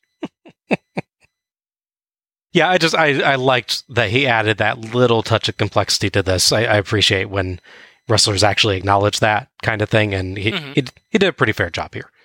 Yeah, it's still a Hacksaw Jim Duggan promo, so your mileage may vary on how much you enjoy it. Yeah. But yeah, I agree with that. Our third match is Kamala with the Taskmaster, Kevin Sullivan, versus Hacksaw Jim Duggan. The referee for this one is Nick Patrick. So, back at Slamboree, as we covered already, Sullivan left the arena when he started hearing a strange voice calling him after he won his match. As I recall, his boring, terrible match, if I remember correctly. So we see a video package where he's just running through the woods somewhere. It's a very funny package because he's like running and like the voice is calling him. It's like, I'm coming! And he's shouting and he's just running. He's still wearing his little wrestling Speedo. Yeah, it looks like a dude running randomly through the woods in his underpants and wrestling boots. Yeah, it's like... exactly. But yeah, so he'd finally find his way via teleportation, albeit very low budget teleportation. Just kind of fades out and then fades in somewhere else. Still higher budget than the teleportation in Max Magician. Yes. Now that's a deep cut reference for anybody. Feel free to track the movie down. To explain what that joke means. Don't track that movie down. Oh, no, you should. Anyways. But yeah, so he meets, as we saw in the promo, meets the Master, who tells him repeatedly that their victory over Hulkamania is written in stone, or he'll sometimes say carved in stone. Etched in stone. Yeah, he said it a couple of ways, but yeah, etched in stone is the more common one. In his loud, bellowing, constantly shouting voice. Again, he appears in his ring gear from Slamboree, his little wrestling Speedo and boots, runs in the little cave area, like behind where the Master's big chair he never leaves is, and just comes out through a cloud of dry ice smoke wearing his red Flash tracksuit. Yes. So apparently that is part of his transformation. It's like the weirdest outfit, right? For this angle, that you're like, the entire idea is like mystic cult leader kind of... Former druid, yes. Former druid. This is not what they would be wearing at, Stonehenge. No. Like the Master's outfit, okay, it's kind of the weird, creepy black robe. But yeah, Sullivan, like, why they thought red and yellow tracksuit, even red and yellow robe would have been okay. Yeah. But the tracksuit, it's very odd. It's very strange. I've still never understood his face paint either. It's like the two weird, like, ducks drawn on his face. And I think it was ducks, or I think I've said before it's like Nessie. Like the Loch Ness Monster. Yeah. He has two of those on his forehead, which is also part of his transformation, by the way. And as we saw in the promo, he would later be gifted the warrior Kamala after quote-unquote drinking, as you noted, from the Goblet of Darkness, which he immediately drops once Kamala shows up. Yes. Well, he's already received the gift. Yes. I didn't see any interaction between them, like Kamala and Duggan. Mm-hmm. So I think it's just Duggan's a Hogan buddy. Yeah. And he's a right level face to be fighting Kamala. So far as I know, there's no personal interaction. Duggan doesn't like the Dungeon of Doom. The Dungeon of Doom don't like Hulkamaniacs, so... Yes. Yeah, okay. Fair enough. That is one advantage of, like, faction warfare angles, kind of, is you don't necessarily need to set something up for the individual performers for every match. Mm-hmm. In the feud, you can just say, these guys are in opposing factions, and that kind of does work. Yeah, exactly. Kamala comes out with a tribal mask on and looks around at the crowd, acting distracted by them. Speaking of distracted, Heenan gets distracted by attractive ladies in the crowd again as he tries to talk about Sullivan's, quote, father in the Dungeon of Doom, the Master. Mm-hmm. Duggan comes out with a U.S. flag and his 2x4. Heenan gets a great line in. Forget your 2x4, you're going to need a whole tree to beat that man, pal. You're going to need a lumberyard. Nice. USA chant. They trade blows and Duggan uses bizarre, short, jumping headbutts and a clothesline to knock Kamala down. Another USA chant. Kamala eye poke, and Taskmaster yells Hulkamaniac, so Kamala will beat up the person he's already beating up. Just to reinforce it. Lots of choking and a bear hug. Joy. This is like the worst bear hug I've ever seen. It's really bad. Duggan KOs himself with a headbutt, but keeps his arm up on the third try. Another USA chant. Duggan stomps Kamala's bare feet, but Kamala dodges a headbutt and Duggan hits the turnbuckle. Very weird armpit hold by Kamala. Yeah. I don't get how that one's supposed to work. And Duggan bites him to get free. Duggan hits the 3-point stance clothesline, but Taskmaster grabs Patrick, and Duggan does this weird jump to grab Taskmaster over Patrick, so Zodiac sneaks in and hits Duggan with Kamala's mask for the 3 count and the win. Sullivan gets in and hugs Kamala's head, then leads him out of the ring. We get a nice shot of a sailboat, and Heenan gets annoyed that the replays aren't up yet. I don't want to talk about a sailboat, he whines. Nice. Thoughts on this? So this is very much a throwback match in, for me, all the worst ways. Mm. Depending on your point of view, you might enjoy this kind of thing. But yeah, it's real basic stuff. Because, I mean, let's be honest, Duggan's not going to body slam Kamala. They make a story of him trying to do it, but it's not a thing that's going to happen. You're not going to have suplexes and all these sorts of more advanced moves with these guys. Mm-hmm. They're going to do real basic stuff. They'll do decent little things, like when Duggan can't quite knock Kamala down, he replaces the crowd before the final knockdown. Mm-hmm. Yeah. They have good crowd interaction, definitely. Yeah. It's a real 80s match. There's weird bits like, okay, so Kamala has, for like a half a second, has Duggan off the ground for the bear hug. He immediately just is on his feet and standing there just looking more annoyed than anything else. Yeah, Duggan like barely sells the bear hug at first. I think I joked when we were watching it, oh, Duggan's as tired of bear hugs as I am. Yeah, he looks like derisively at the camera and then does the worst version of that hand clap thing you're supposed to be doing to knock them loose. Because he doesn't even really make contact with Kamala. No. He claps his hand like an inch through behind his head, like more far than that. Yeah. So does Kamala release him because he thinks he hears like a squirrel? It's like, what's that? That's why lets him go? Because he's not making a physical contact. I've never liked that spot in general, but Piper makes it look like you're actually hitting the guy. Yeah. This is so bad.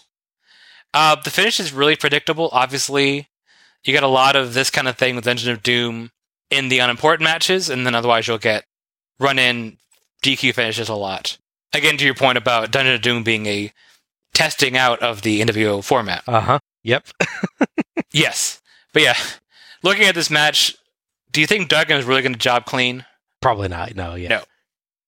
Yeah, there's not much to this one. It's just two big guys landing strikes and chokes on each other. The most interesting thing in the match was Duggan's very strange side hop headbutt thing. Yeah. Which it looks like he lost his balance trying to bow or something. It doesn't look like he's intentionally doing an offensive move. Yeah, I can see that. The ending spot is just awkward.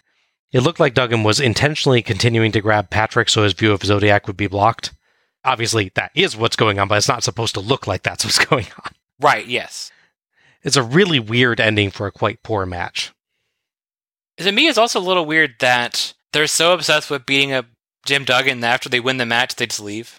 They don't have the NWO beatdown concept with Dungeon okay. yet. Yeah. Okay, the thing. Okay, so Zodiac runs in, hits him with a thing. I get why he gets out of the ring, so the ref doesn't go, hey, what are you doing here? Mm-hmm. But he just actually leaves the whole area. He leaves ringside after that. I mean, credit for this. He's very confident. Yeah. He's like, well, that worked. Time to go. From personal experience, I've actually seen this match before. So back in, I want to say 2003, maybe 2004, we heard about it was a local show, which is like 15 minutes down the road from me, this place called the Expo Center, which sadly does not host any events anymore. It's just an empty shell of building. It's kind of, no one's bought it. It's really weird. It's a nice space off the interstate road. It's weird no one buys it. But anyways, yeah. We went because they advertised, the main event of the show was Terry Funk and Jerry Lawler. Okay. Which I thought, even then, it's weird these guys are still hitting each other with chairs at this point in their lives. They didn't really hold back. I was like, oh, maybe we tone that down a little, guys. There's like 50 of us here. It's not worth it. But yeah, one of the main matches was Kamala versus Jim Duggan. To be honest, I don't remember the match very well, but I'm guessing it was much better than this. Okay, I was going to ask, do you have an evaluation of which version of the match is better? Yeah, I mean, I'd say it's a little different doing the crowd interaction in a very small space, like they were in there. I think you can get a more visceral response there, but at the same time, it's also not as loud. Yeah, fair. To answer that, I don't remember any holds or big moments from that match, no, because I'm guessing there really weren't any. This match does bring back memories, albeit very, very foggy memories. Yes. So fresh off this epic, I guess, win, Kamala would actually challenge the world champion for the WWE title at Clash 31. This really is 1985 all over again. That's really the title match on that show. Okay. Tony builds up the upcoming lifeguard match between Flair and Savage as Heenan points at an attractive lady in the crowd. We cut to Gene, who brings in Savage. Savage's shirt is actually a drawing of him from that Romeo and Juliet Slim Jims ad I mentioned before. Oh, nice. Saying, "Art thou bored?" Oh, I do remember that. I do remember that now. Uh-huh. Awesome shirt. That line brings it back to me. Thank you. Thank you very much, Tony Schiavone, Bobby the Brain Heenan. What a marvelous, simply marvelous afternoon and evening here in Southern California. The hospitality, second to none. For some folks, however, for others, a little shaky, I must say. Macho Man Randy Savage, come on in. You and I, earlier on in the main event, alluded to your big lifeguard match with the Nature Boy Ric Flair. What this man has done to you, to family members, It can all come to an abrupt halt here this afternoon or this evening at Slim Jim's back. And it will. Slim Jim's Bash at the Beach. Ooh, yeah. Oh, yeah. Everybody getting excited, yeah. There's a chill in the air and we're on the beach. What's up with that? Opposites to attract. The Nature Boy Ric Flair and the Macho Man Randy Savage have the chemistry to disagree. I agree to disagree with him. You know why? He's the styler and profiler, and he's been making a statement, but that statement is coming to an end here in a little while, and I guarantee you that, yeah. What role are these lifeguards going to have? You know, Ric Flair's been known to take a hike periodically. I know you caught up with him a couple of times in Atlanta there on West Peachtree. You know what? I don't care who they are or what they are, what time of animal they are. It doesn't matter to me. It's all about emotion, and it's all about family, and it's all about survival. You know, I'm from Florida, and we're in California, but the common denominator is that we're on the beach. And you know, I feel real good on the beach. Slim Jim's Bash at the Beach. Understand the fact, Nature Boy, that the Macho Man is looking at you, zeroing in on you, and I'm gonna get you, yeah. Ooh, yeah! Typical Savage promo here, simultaneously packed with emotion, building a good story, and just plain weird. Yes. Savage has good energy and makes you feel the length of this feud. It in fact started in the WWF. Yes. And mixes in a bunch of bizarre statements that make you go, huh? Yes. Not a complaint, by the way. That's just No. Randy Savage. Exactly, yes. It is a little hard to take the emotion seriously with Macho dressed in Slim Jim's marketing gear, though. A little bit, yeah. Besides the shirt, he also has a Slim Jim's baseball cap. He does, yes, yeah. I do enjoy classic Savage shtick. This is the kind of thing, like we were talking about, Renegade doesn't have that presence and that energy that Warrior has. Mm-hmm. I guess because Savage has all of it. Yeah. So yeah, he's always, as always, he's really fun. I will say, he's from Sarasota. Does Sarasota have a big beach? When I think of Sarasota, my first thought isn't beach. It's where Moat Marine is, right? I think so. Yeah, so, I mean, it's at least like, waterways and stuff. Right. In St. Pete, yes, beach. Tampa Beach, sure. But yeah, I don't know. Sarasota's not my first thought anyhow. But yeah. It's all superior about your hometown. That's all it is, man. Well, for sure. Yeah, obviously. That's the theme of the show, isn't it? Exactly, yeah. Yeah, I'm just getting on board. But yeah, it's funny what Savage, you watch his sort of mind working in real time. Because he mentions Florida. Then he's like, I'm from Florida. We're in California. And then he's like, what's the connection? He's like, 2 seconds. And he says the connection. Yeah. Actually, it's beach. It's like beat poetry sometimes with it. Yes. He's just a little scatting along in the promo. But yeah, I did get your point that it's funny he's doing the crazy Slim Jim stuff and he's talking about how serious he wants to beat up Ric Flair. His weird wordplay about opposites attracting. We agree to disagree. And Which, by the way, saying I agree to disagree, it means we disagree with each other, but there's going to be peace between us. Yeah, that's definitely... It's not how Savage is using it, yeah. Correct, yes. But yeah, it's Savage. I love Savage, so no complaints. All right, our fourth match is Diamond Dallas Page with Max Muscle and the Diamond Doll versus Dave Evad Sullivan, supposedly with Ralph the Rabbit, though I didn't see one. No. The referee for this match is Nick Patrick. So first off, it's worth noting that every match so far in this has a promo by one of the competitors before it. Yes. Except this one. Except this one, yeah. Why is Sishin not give Dave Sullivan promo time? And I guess they just don't care enough about DDP to give him promo time. This is part of a longer story. DDP would come in, once he become established star, he would have this rich benefactor, but then he'd lose all his money. This angle where he's wearing the same gear all the time and just dirty. It's kind of weird thing to do with him. Then he becomes rich again from various confusing methods. They say something along the lines of Kimberly or him winning $13 million in bingo, which is a lot for bingo. I think. I'm not being an expert, but yeah. This whole thing was now he's rich again. It would go to his head. He would not physically, but he definitely would mentally abuse Kimberly. Mm-hmm. He'd berate her. That would lead to Dave Sullivan coming in and being nice to her. It's clear she's not really into him in that regard, but he's being nice, and DDP's being a jerk. So it's hang around him. But obviously, DDP does not like that. DP would challenge Dave Sullivan to an arm wrestling match, and if he won, Dave Sullivan got to go on a date with her. Hijinks would ensue when he would actually win the match, that being Dave Sullivan, so now he could get his date. The said date would happen on WCW Saturday night. They go to a lovely dinner, and they would really bad steak where he doesn't know what French words are or which fork is which. It's really, really bad. Oh, God. While they were getting ready with time to order, a man in a full rabbit costume would show up delivering a rabbitgram. Okay. That rabbit, that man in the rabbit suit, Disco Inferno. Are you kidding me? I am not kidding you. Nice. A guy walks in, first thing I see beside the rabbit costume is his nose. And then I hear his voice, I'm like, yeah, that's Disco. Oh my gosh. He had been hired earlier in 1995. He's not Disco Inferno yet, he's probably just Glenn Gilberti, is it? Glenn Gilberti, yeah. He got the lucky gig of coming in and doing a rabbitgram. Oh my gosh. That's funny. As far as first appearances go, that's pretty good. Yeah, you know. Yeah. They would scare Dave Sullivan. He left his rabbit in the car, apparently. Mm-hmm. Just sure, why not?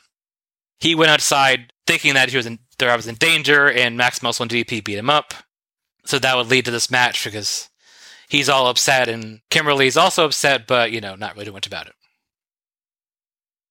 DDP's music actually starts up while Gene is trying to wrap up his segment with Macho, drowning him out, as WCW abruptly cuts to a too-close shot of Page. Comedy of errors there. Page's music, by the way, currently sounds like Alice Cooper's School's Out, rather than Page's later Nirvana ripoff. Yeah, that's what I was thinking. It sounded like something. That's what it is. Dun, dun, dun, dun, dun. Yep, yeah. That's it. What's Jimmy Hart for you? Yep. Page has a rather nice, shiny coat today. He does. A kid gets to the ring and offers the Diamond Doll some flowers, apparently from someone else in the crowd, but Page jealously snatches them out of the doll's hands and repeatedly smacks her with the flowers as she shields herself with her large beach hat. Dave Sullivan makes his entrance and runs to the rescue. Sullivan knocks Page through the ropes, then rams the flowers into his face. I hope Page doesn't have allergies like I do. I can't imagine he'd book that if he did. Yeah. Sullivan lands strikes and chokes Page and yells, "Shut up, Max," at a complaining Max Muscle. Going by his gimmick, shouldn't it be, "Shut up, Zam"? Yeah, that's true. Sullivan hits a suplex and goes for his inverted bear hug, but gets smitten with the doll, so Page stomps his hands, beats him up, and yells at the doll that she's making him hurt Sullivan and it's not Page's fault. Muscle rates a Page clothesline a 9, but Sullivan catches Page with a bear hug. Page escapes that, but Sullivan ducks a crossbody, and Page crosses himself on the top rope. Heenan notes, that could be worse. It could have been Heenan. Yeah. Sullivan ducks Page's spinning lariat, proving himself the smartest man in wrestling history. Sullivan stomps Page's hand, then builds to the inverted bear hug, apologizing to the doll. Muscle gets to the apron, so Sullivan lets go and slugs Muscle, but Page clotheslines him and hits the diamond cutter for the 3 count and the win. Page celebrates, but spots Kimberly checking on Dave, so goes over to drag her away and berates her. The replay shows that Page accidentally slugged Muscle in the face when he clotheslined Dave at the end there. Oh, yeah, he did. Full in the face. Oof. Ow. As we cut, Heenan asked my question. Where's the rabbit? Yeah. Thoughts on this one? Thankfully, this is a short match. It's pretty basic. So I was a little surprised. I don't know if you looked this up. Do you know how long Dave Sullivan was wrestling at this point? I do not know. He's been wrestling for 6 years. Wow, okay. You would not have guessed that from this match, would you? Honestly, I have fairly decent feelings about this match. So okay. That doesn't surprise me in regard to this match. In regard to certain other Dave Sullivan matches I've seen, then yeah. But yeah, I mean, he's as we've noticed, he's not the worst worker on the show. I just surprised him with that much experience. His finish is basically if you try to do a powerbomb but can't lift the guy up properly. Fair enough. That's what it is. Given his size, I'm glad. Well, besides both men, really, I'm glad that it only stays on Page for like a second or two. Cause yeah, that could go horribly wrong. Credit where credit's due. DDP at this point, obviously, he's not the great worker he would be later. He's still getting that experience in there. He's still working on his look. He still has the not so great diamond on his crotch and on his ass. Yes. On both sides. I don't know why hasn't figured out that the blue jeans look better for him yet, and yeah. Yeah. His sort of superhero outfit is not my favorite look. he does his good spots. He knows what his character is. Obviously, he get much better with time and with better opponents, thankfully. And at least the right man won. And the Diamond Cutter looked pretty good as well. Mm-hmm. Yeah. I've seen people not know how to take the Diamond Cutter and it go rather poorly, but Sullivan does a fair sell of it, so that was good. Yeah. For me, this was fine, and I give 80% of the credit for that to Diamond Dallas Page, who I'm pretty sure would have put this match together and rehearsed it with Dave until they had every moment solid. Yes.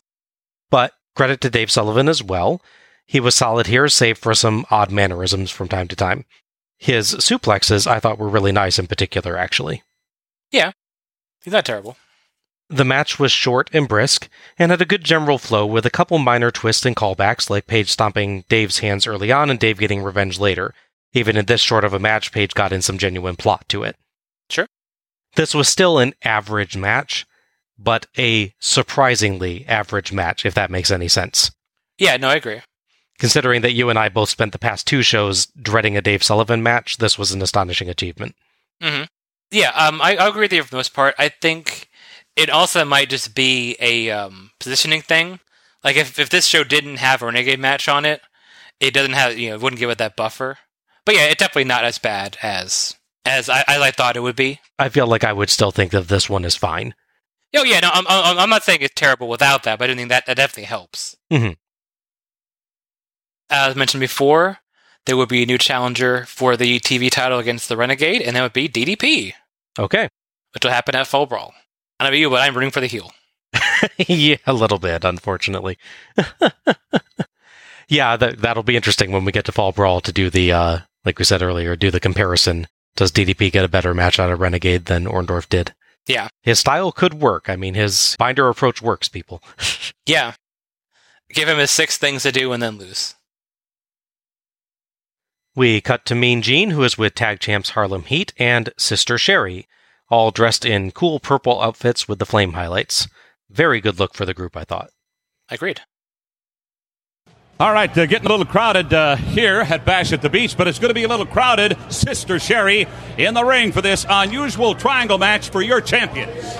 It's gonna be a little unusual, but not for the tag team champions, because we are the #1 cohesive unit in World Championship Wrestling. We are 2-time world champions. Lord Steven Regal, Earl of Eaton, Nasty Girls. It doesn't matter what you do. Doesn't matter what you do out there, because we are the ones that are gonna come out on top. You know, I got to tell you something, Booker. This man Won't you just shut up, Gene Oakland? I just got a couple of things to say, and I'm going to make it fast and quick. Nasty Boys, Blue Bloods, if you want some, you can get some, but you better be big enough, bad enough to take some, because tonight is going to be on like a steaming pot of neck bones cooking for about 3 days, man. You were stepping on my foot, Stevie Ray. You know, Mean Gene, your foot got in the way, just like the Nasty Boys have gotten in the way, just like the Blue Bloods have gotten in the way. I've told you once, I told you 1,000 times, today we will whoop 2 suckers, 2 tag teams at the same time, and it ain't gonna be nothing to it. All right, I thank you very much. And Sister Sherry, I'm certain you're going to knock this crowd out when you appear out on the ring. Booker T, Stevie Ray, WCW Tag Team Champions. Ladies and gentlemen, this special triangle match. They cut poor Gene off again. Yeah. Work on your timing, WCW. Craig is not a fan of Mean Gene, I guess. Sherry, Booker, and Stevie all did a good job building themselves up as the superior tag team who's ready to face 2 challenging tag teams at once. Booker's line about neck bones is an interesting and complicated analogy, though. Yeah, he likes that expression. He starts using it more as like, it's going to be on like neck bone. Yes, yeah. He doesn't add the steaming for about 3 days bit, where it's like, okay, a little perplexing. A bit, yeah. Is it stronger or weaker if the neck bone is steaming for more time? I'm not... I mean, it's like a crockpot thing. The more you do it, the softer it gets, yeah. Gotcha, okay. That's the idea. Nice quick thinking from Stevie at the end as he realizes that he can't just say they're going to whip 2 suckers, as presumably that'd just be 2 people, and there's 4 opponents, so he quickly amends to 2 tag teams. Yeah, that's true. And I really liked, I don't know if they'd actually planned this out beforehand or if he just ad-libs this, but I liked him playing off Gene, mentioning him stepping on his foot. Yeah, I don't know if that's scripted. That felt like a natural sort of call-response thing, honestly. Yeah, they really worked well. Like, he did a good job just segueing from that to what he was going to talk about. Just excellent work with there. Yeah, this show, I was thinking about it. This show is a dangerous one for poor Mean Gene's feet, because Sting drops his belt near his feet at one point. Yes. And then Hacksaw drops his 2x4 by Gene's feet. Mm-hmm. And now Stevie Ray stepped back on his feet. And Vader will come in and swing a chair down dangerously close to him as well. Yes, he will. Later on, so... Yeah, Mean Gene is up for kind of a lot of abuse in this show. Hope he gets a hazard pay bonus for working the show, yeah. Our fifth match is the Blue Bloods, Lord Steven Regal and Earl Robert Eaton, versus the Nasty Boys, Brian Knobbs and Jerry Sags, versus Harlem Heat, Booker T and Stevie Ray with Sister Sherry, in a tag team triangle match for the Heat's WCW World Tag Team Championship. Referee for this one is Nick Patrick. Triangle match appears to mean a different thing just about every single time we hear it used. Yes. Unfortunately, this year it means one of my most hated rule sets ever. A tag match to first pinfall or submission, but with 3 tag teams where only 2 guys are in the ring at a time, but anybody can tag anybody. I hate that rule set. The strategy makes no sense. Why would you tag out to anyone but your own partner ever? Yeah. Elimination, totally fine. Yeah. At elimination, you're cool, yeah. The heels refuse to tag in until they're forced into it. Right, then you're not screwing up your chances of victory by tagging out to a different team entirely. But with this version, there's no guarantee your team's ever going to get tagged back in. Right. Yeah, the elimination version's a lot better, or the Slamboree 99 version that we saw, where it's all 3 teams have a man in at all times, and you can only tag your own partner. They call that a triangle match, but it's obviously very different from this one. That makes sense as well. Yeah, that one is a triple threat match that happens to involve tag teams. Yeah, but this one, I just hate this rule set. They literally just transposed the triangle match from, Starrcade 95? Starrcade 95, yeah, that one I was thinking about too. That's the one, yeah. That one, I remember saying, this does feel weird, but I was still able to get past it with that one because at least the wrestlers in that made use of the fact that they didn't want to tag out. Yes. No, agreed, yeah. It's still, the rules still don't make sense, but they performed it well. But yeah, so like I said, this is literally them taking the triangle match but making a tag team, which adds a whole other layer, which is not necessary. Yeah, because in that one, at least, it still doesn't make sense why you tag out to someone else, but at least if you're going to tag out because you're getting beaten up, your only choice is an opponent. Correct, yeah. In this match, if you're going to tag out because you're getting beaten up, you have a perfectly good choice in your own partner, so why would you ever go to someone else? Correct, yes. Yeah. Anyway, I will cease ranting about that for the moment. I will have more after the match, but storyline?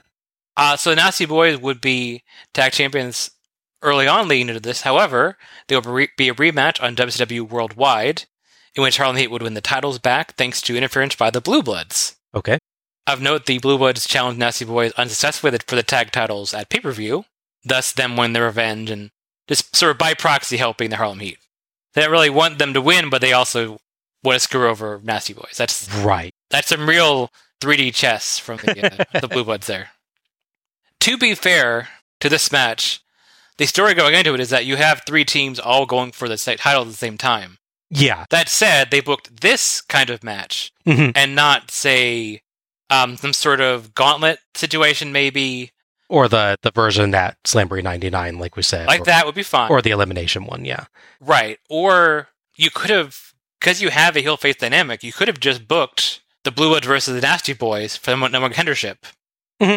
Fair. And then done like the other triangle match, weirdly enough, where the winner goes right after the title following that. Yeah, you could do that, yeah. So I get the idea why all 3 teams are involved in this match, but the choice they made, not the best one. Yeah. As the Blue Bloods enter, ring announcer Penzer does at least clarify that if a team is disqualified, they're out, but the others continue to fight. Sometimes they don't specify that, so it's good to hear it clarified this time. Yeah. The Nasty Boys make their entrance next, and the Heat are last to enter, as Tony nearly pulls a Dusty, noting the sea of humanity on the beach. I did notice that, yes. Nick Patrick conducts a somewhat overcomplicated coin toss to decide the 2 starting teams. So here's how this works by my understanding. Each team flips its own coin, with whichever 2 come up matching starting.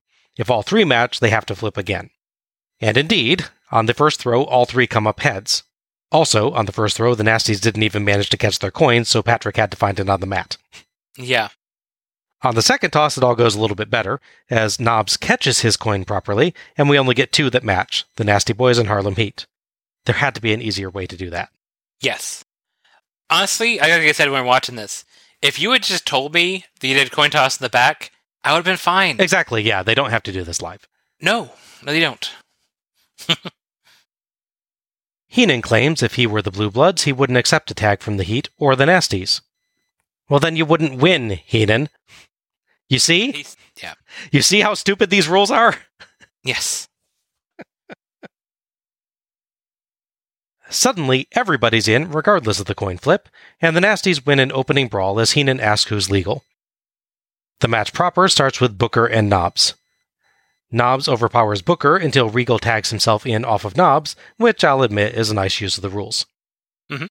Booker, Stevie, and Sherry beat up the Blue Bloods as the camera misses a Regal Eaton tag. Tony gets so confused he calls Booker Stevie. Sag sneaks in a tag on Eaton before Stevie hits an awkward slam on Eaton. Looked like they were going for a tilt-a-whirl but didn't quite have the right momentum. Yeah, I thought that too. Sags and Knobbs beat Stevie down, then trade out to Regal for unknowable reasons. Stevie tags Booker, Regal tags Eaton, and Eaton tags Stevie, but Patrick rules that making Stevie fight Booker is stupid, so that's illegal, making this a slight improvement over other WCW and WWF versions of these rules. Mm-hmm. Eaton shoves Booker to the Nasty's corner and tags Knobbs, which Tony notes is to Eaton's disadvantage. When the commentary team is pointing out the flaws in the match concept, you have a dumb match concept. Yes. Weird spot as Booker gets a boot up on a charge, but then spins wildly over the ropes and falls to the floor. What was that? Yeah, I don't quite get it. It kind of looks like he's going for like a head scissors type move almost, but like in reaction to his foot getting hit, which is weird. Right. The Nasties and the Blue Bloods inexplicably trade off, beating Booker up, and earn 2 off a Knobbs splash, and 1 off a Sags Knobbs shoulder block, even though Regal had tagged in and Sags was no longer legal. There are no rules for rules, claims a completely baffled Heenan. Whatever rules there is in this match, there are none. This is the Fight Club of matches. That's almost a Dustyism, Heenan. Yes, it is. The crowd has a really interesting hierarchy in this. They chant for the Nasties over the Heat, but they chant for the Heat over the Blue Bloods. Yeah, it's true, isn't it? Yeah. Eventually, Booker fights free and tags Stevie, as both commentators are confused if a tag happened again.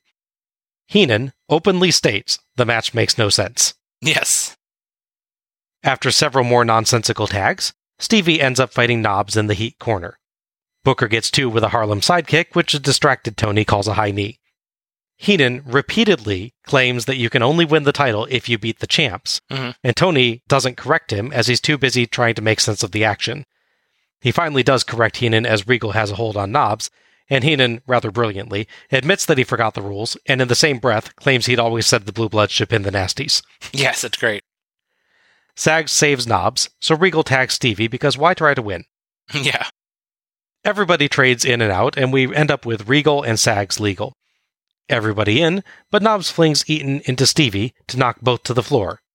Knobbs' back body drops Regal, Sags' back body drops Booker onto Regal, Knobbs splashes both, and Sags sits on Booker, who is atop Regal, for the 3 count. But wait! Because Booker was underneath Sags' buttocks and on top of Regal, it turns out that Booker is the winner, despite not being the legal man and that therefore being completely impossible. Boy, this is nuts, Tony notes. Yeah. Oh. I know we normally have you start first on thoughts. Do you mind if I start first on this one? Feel free. I have a feeling like you may have at least a slight positive comment. I'll do my best. Yeah, I'll do my best. Despite the action being fine, I absolutely hated this, because the match plot is flat out stupid. The commentary team repeatedly pokes holes in the entire concept because they can't help but do that. There is no way to discuss the match strategy without revealing the match concept makes 0 sense and requires teams to act in ways that are completely counter to their interests. We mentioned the Flair, Luger, and Sting match from Starrcade 1995 earlier, and as I noted, I felt like that one at least used the psychology of not really wanting to tag, even though it was still weird, but at least they got the idea that, I don't actually want to tag out. Right. The idea can work in that because, especially with Flair, you could just run in and hit him and break up the thing until you can recover yourself a bit and then tag in when you think Sting is vulnerable or think Luger's vulnerable. Mm-hmm. With less people and a simpler story, it works a little better. And Flair actually manages to win that one while he's tagged out because he gets them both outside and they get counted out. So, like, he uses the match concept again. Like, the entire plotting of that one is better, even though the match concept is still kind of dumb. Yeah, I definitely was not a fan of that match when it happened, but by comparison, it's great. Yeah. But yeah, in this one, teams repeatedly willingly tag out to another team when they have their opponent weakened, which is the worst possible time to do that. Yeah. To make matters worse, the ending is awful. Yes. Sags clearly knows that Booker is there when he sits down, so why would he sit on Booker atop Regal if that would give Booker the win? And why would that give Booker the win? Sags and Regal are the legal men. Right. Also, take a shot every time Tony or Heenan asks if there was a tag or gets mixed up about the rules. You'll be drunk like a third of the way through this match. Yeah. I would declare this one of my 3 worst matches of the series already, but I know there's really bad stuff on 1999 and 2000, so I'll hold off. Yeah. Okay, I'll try and bring us back from the brink here. Okay, gotcha. So, there's 2 parts of this match, really. So there's the main part of the match, and then the finish. So breaking that down, the main part of the match, other than the nonsensical tagging out thing, as mentioned, really makes the Nasty Boys look strong, because they definitely fight well against both teams. They get in their shtick where they both, rub their armpits in all the heels' faces. There's that weird bit where Booker T takes the clothesline, but it's actually off his armpit. Ian does a little spin off of that, which is strange. Mm-hmm. Up until the other part, the Nasty Boys look like they're the dominant team that's going to win. Harley Meek can take control with cheating, and Blue Bloods just kind of are also there and occasionally do a cool spot. Commentators even make a point of thinking the Blue Bloods don't really show great technical cohesion until like the final part of the match before the finish happens. Yeah, I think Heenan, that also says, I don't think the Blue Bloods understand this match. Right, yes, exactly. I had noted the rules are too silly for the commentators to keep up with, which is definitely a problem. Mm-hmm. It always takes me back to early TNA when they come up with these really convoluted matches like the King of the Mountain match. Yeah. Where they go, it's really simple, folks, and then a graphic appear with like 300 words on it, bracketed into like 10 sections. Like, oh, it's so simple. Yes. So simple. Now, second part makes the Nasty Boys look like the dumbest team on Earth. Yes. Admittedly, my opinion of them was about there anyways, but it really just sort of drives it in for me, drives it home. Yeah. In theory, this finish is clever. In theory. And I can see, thinking about how to do a finish with this kind of match, I could see why they would go this general direction. The idea that Harlem Heat just end up in the right position to win. How this could have worked slightly better is if you do everything the same way. Honestly, as I understand the point that Booker's not a legal man, but that's lost in so many tag team matches. I accept that as part of the rules. I have to do it all the time. So, have the thing happen where Regal's down and then Booker T is dropped onto him. Then the Nasty Boys sort of shove him away because they're going to do one more splash onto Regal. However, there's a slight delay because they switch out to make sure the right person's pinning, so they're trying to follow the rules as best they can. However, before they go for the pin, Booker puts his arm over, say, Regal's legs. So he crawls over out of their sight. Yeah, if they don't know he is there, yeah. Yes. His arm is there a split second or two before they go for the pin. So quickly that the ref starts counting again, they go, oh, he's counting our pin. And then they don't realize that the other pin was first. Yes. Yeah, I think, obviously, like you said, that still runs into the problem of which guy's the legal man. Yeah. But, as you noted, that gets lost in a ton of tag matches anyway, so people would be prepared to accept that. Yeah. I do think you could have resolved that slightly as well by if you managed to have Booker make a sneaky tag in. Sure. Then that's done a lot in these kind of multi-man matches as well. Right, yeah. So I think there were ways to resolve the ending a little bit more than they did. I agree. Like, your method definitely resolves the, wait, why would the Nasties do this if they know that would be Booker on top of the guy? Yeah. Like, it doesn't make sense that should result in Booker's victory, and yet the Nasty Boys still do it. Right. Like, it's such a weird ruling. The other thing that's worth noting is, as dumb as this finish is, the execution is kind of funny because of the spacing. they do a decent, really good back body drop, getting him to go right in the center there. And then they're like, okay, good, Regal's here. I'm going to backdrop you. And he starts to whip him and you realize, oh, wait, we're way too close. Because we're near the middle of the ring where he's laying there. So they have to do a little dozy-do thing where he has to throw Booker T back in the corner and then have him running out of it so he could backdrop on it. Yeah. It really reminds me of when you play the wrestling games. Because in those games, I don't know if 2K23 has this the same way anymore, but it was really loose with how you could counter. It was just hitting the button at the right time, you had to pick different buttons like some games did. So you try to throw someone off by instead of hitting X to say clothesline them, and they know, oh, a clothesline come, I should hit the counter button. People like me would have fun sort of changing direction on the throw just to throw the timing off. I know you enjoyed that quite a bit. Yeah, so that reminded me of that, dozy do. Now I'm going to buy something. Right. Yes. So that's the one joy I got of that match, besides laughing at how stupid it was. All right. Well, yeah, you had a little bit more positivity there, even if it was still laughing at the match. But yeah, as noted, the actual action in the match is fine. Yes. Yeah, I don't have a problem with their overall performance. It's just the plotting on this one that is so bad. Absolutely.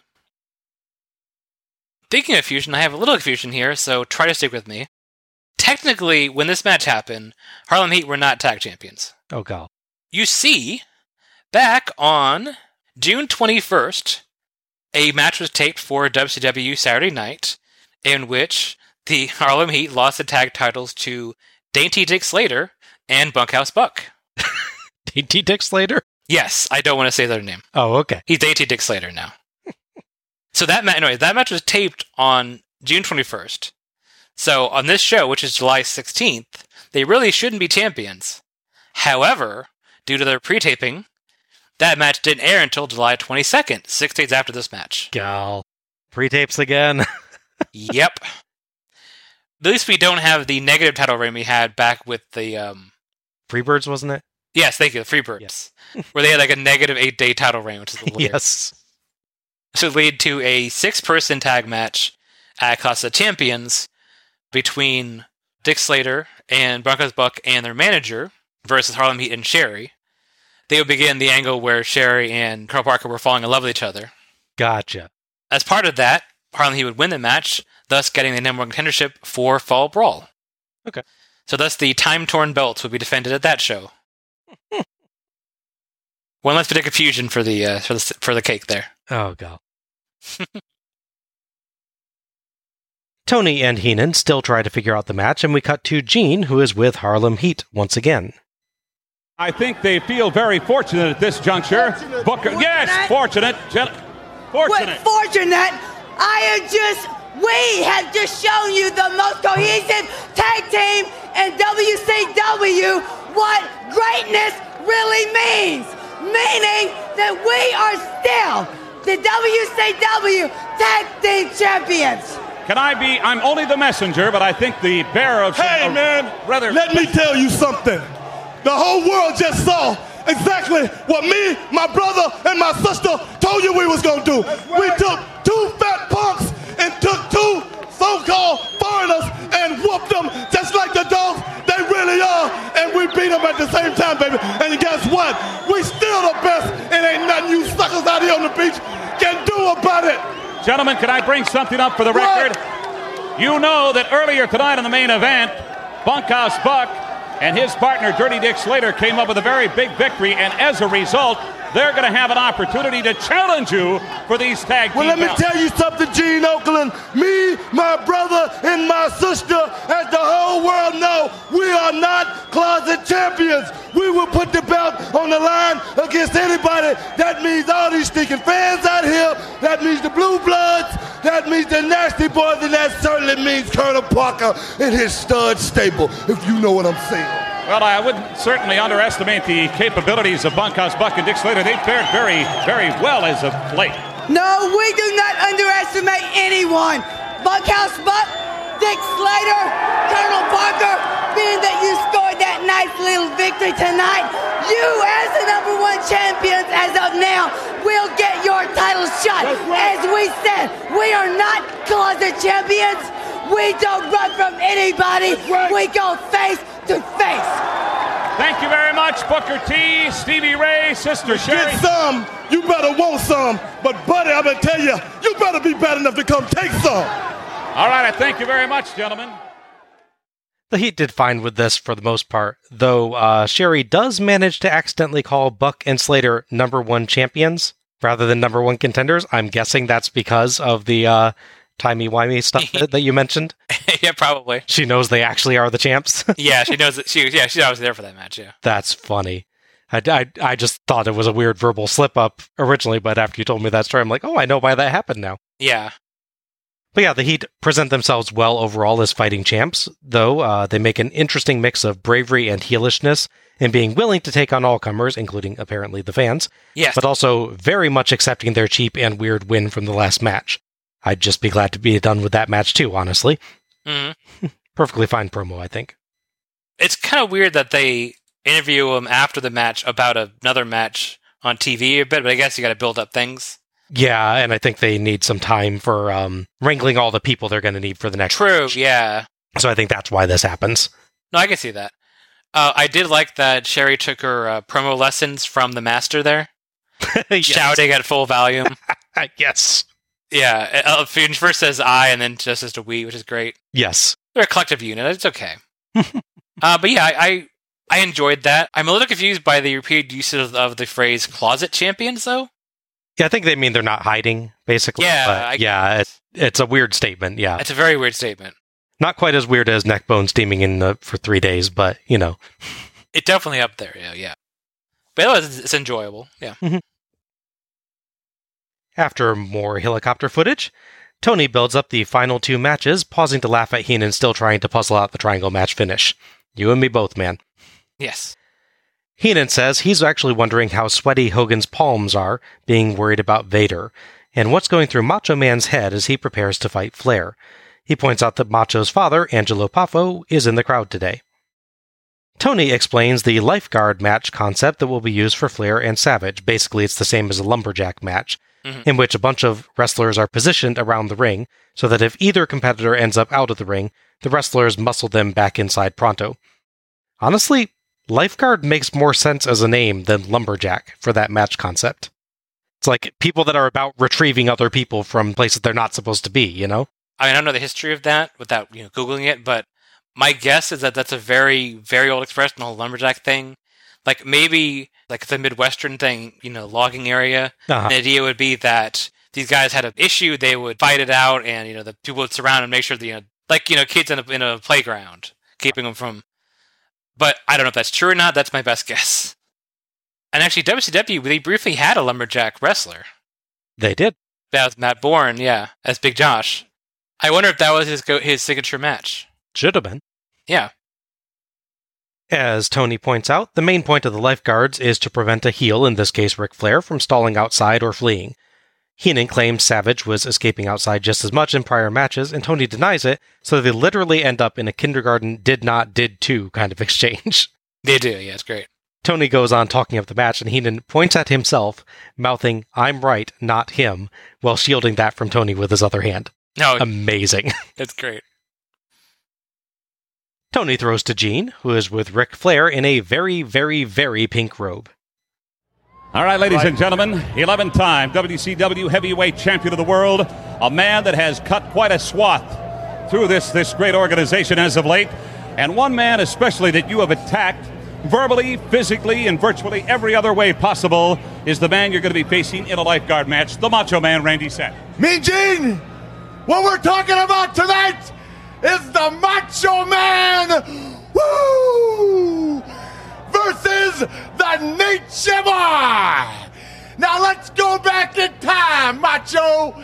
Elizabeth saw the Nature Boy, and just like the Baywatch girls, she broke down, had to have it, and she moved on to a bigger, brighter life with the Nature Boy. Did she go to Space Mountain? You know she did, baby. And last night, national television, I bring out the Space Mountain. It's reminiscence of the lifestyle of the Nature Boy to point out to you, Macho, that right here, Bash at the Beach, you got 3 things to remember. Number 1, I swept the Elizabeth off her feet in her finest hour. Number 2, I jack-slapped your father because he got in my way. And number 3, there is only one limousine-riding, jet-flying, kiss-stealing, wheeling-dealing son of a gun that's kissed all the girls and made them cry. And that's the Nature Boy. And today, Bash at the Beach, California, I'm going to drive them wild one more time. Nature Boy, you got to get yourself a 900 number. Doctor, nobody tells it better than the Nature Boy Macho. Today, Bash at the Beach, woo, I own you. All right, keep in mind, there are going to be 12 to 15 lifeguards around that ring. Ric Flair, I hope you are not taking a victory here in Southern California for granted. One of a kind, the Nature Boy Ric Flair meeting the Macho Man Randy Savage. It is part of this spectacular card. I know it's all in-character stuff, but this feud is always just a tad uncomfortable, since by this point, Savage and Elizabeth's marriage had fallen apart. Mm-hmm. I just hope Savage and Elizabeth were both actually okay with that being used for wrestling storylines. Yeah, I hope so. As far as the promo itself, interesting tactic from Flair here in character. He's reminding the guy that he's about to face of all the things he's done to him to make sure he's really, really ticked off. Yeah. I guess the idea would be that Macho will be too mad to think straight and catch Flair's tricks. I think that's the idea, yeah. Yeah, me, I'd be a little more worried that he'd punch me even harder. Yeah, for sure. Gene was bizarrely happy to join in and get gossip about Flair and Elizabeth's sex life, by the way. Yeah, I think he's just happy someone actually responded to him. That's true, yeah. Like, you do hear me. Yeah, I'm not invisible. Yes. Or inaudible, I guess. Yeah, still strongly delivered, just a bit of an uncomfortable angle, I think. Yeah, it's funny because it's an idea a lot of people have. They look back at wrestling, they think, oh, this, kayfabe, there's a shooting, reality, all sort of thing. They think of that as a real, Vince Russo attitude or thing, but obviously, as we've covered, you have this part of it, and you have that. I mean, honestly, you had a little tease of that back in WWF when Flair was pretending like they were having an affair. Yeah. So he's trying to instigate that. And of course, you have the even more awkward one involving Benoit and Sullivan. Yes. Otherwise, it's an enjoyable Flair promo. Like before, it is weird that Gene's getting into it, but Gene always has this sort of friendship with Flair. So he does. If it's a heel or not, so that kind of makes sense. Yeah, Gene kind of he's been around certain people for so long that he just always has a buddy-buddy relationship with them, regardless of their alignment, yeah. Which I guess you could argue is good neutral reporting, I guess. Yeah, that's fair.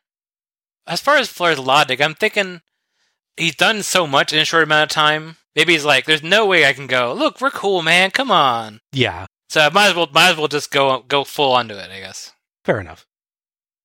Admittedly, he's the guy wearing a full, long-sleeved robe on the beach, so maybe thinking things out is not his best skill? Yes. Woo. Maybe there's a lot of little air vents. He's got it's big enough, he might have a fan in there. Oh, that's true. I will say it's interesting, too, breaking up Elizabeth and she's not on the show. That's true. I didn't realize that, yeah. Yeah, I completely forgotten about the Flair promo until you played it, and I'm like, oh yeah, wait, then where's Elizabeth? Oh, well. That's interesting, yeah. Our sixth match is the Macho Man, Randy Savage, versus the Nature Boy, Ric Flair, in a lifeguard match. Referee for this one is Randy Anderson.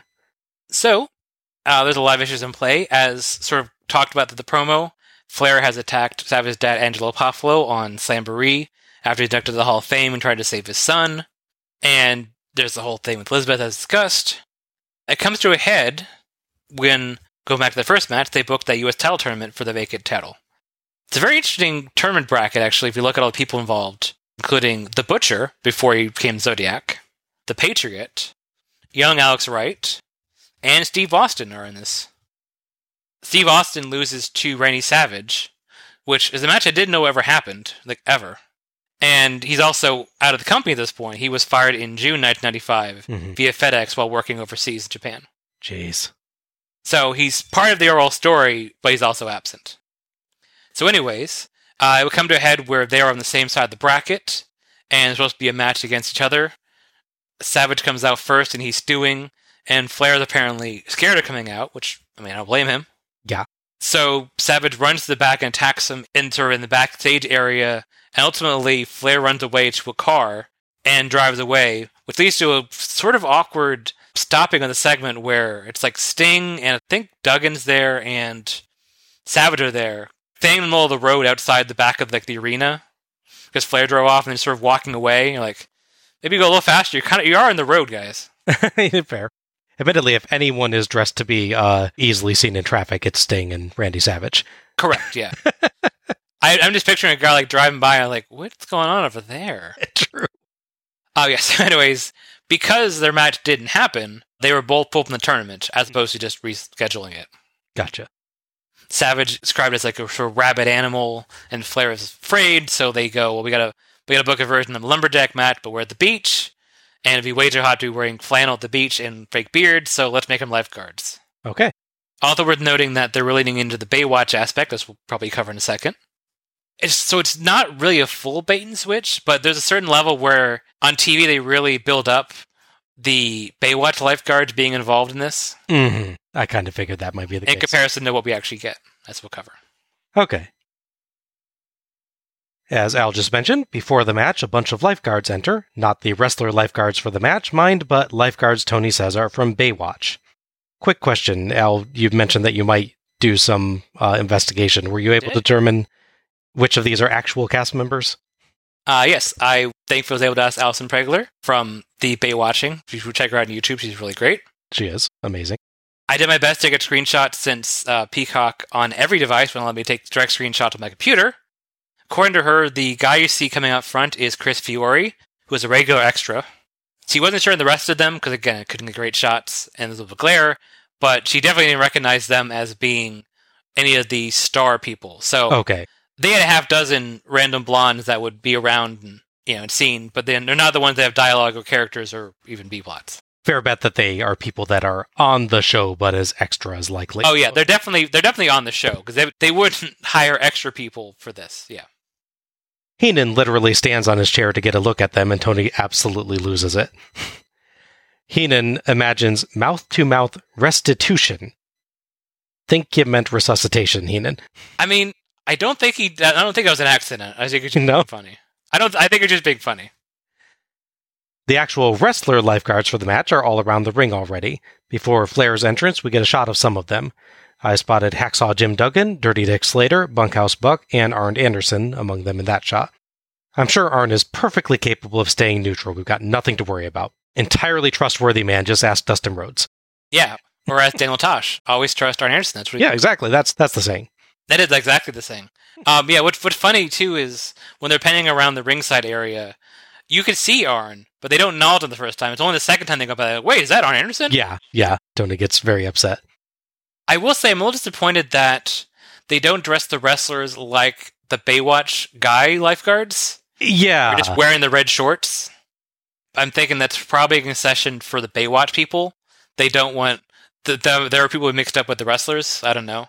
Yeah, I don't think you'd confuse it too much, frankly. No, for sure. I'm not sure Dirty Dick Slater is ever going to be viewed as, on the member of the Baywatch cast. Yeah. They had special shirts for this bit. I'm wondering how many of them still have them. Oh, I hope they do. Michael Buffer is back to do the ring introductions. Flair is out first, followed by Savage, who gets some encouragement from his shirtless dad. Buffer's intro for Savage mentions him being the national spokesman for Slim Jims, like that's as important to wrestling as him being a 2-time former world champion. Also, Slim Jims? I never heard. What are these things you're talking about? It might be as important for WCW's finances, though. Yes. Savage tosses some Slim Jims out to the crowd. Meanwhile, Diamond Dallas Page chills out with fellow lifeguard Canyon. Savage beats the crap out of Flair. At one point, Flair hits the corner, and it is really, really loud. Yeah. I think one of the Slim Jims decorations on the ring post comes loose. Savage back body drops him on the rebound. Savage clotheslines Flair out, and the lifeguards send him back in. Flair hits an inverted atomic drop and throws Savage out, but lifeguards Duggan and the Nasties get him safely back in, with the Nasties taking a swing at Harlem Heat. Page can be heard cheering for Flair. Savage flings Flair out, Flair flings Savage out, and Savage suplexes Flair out. You would think that the benefit of a lifeguard match would be that someone would catch Flair on that stunt, but no such luck. Yeah, okay, so we're obviously dealing with Randy Savage, who, like DDP, uses the binder method, as we'll call it, I guess. So it makes me wonder, either A, the people on the outside were just in the wrong spot, which is highly possible. There's a lot of things going on in this match. Or B, Flair called an audible and says, "Oh, throw me over the ring to the outside." Could see that, yeah. So they're on page 6, and they're like, "Wait, there's no one falls out of the ring here."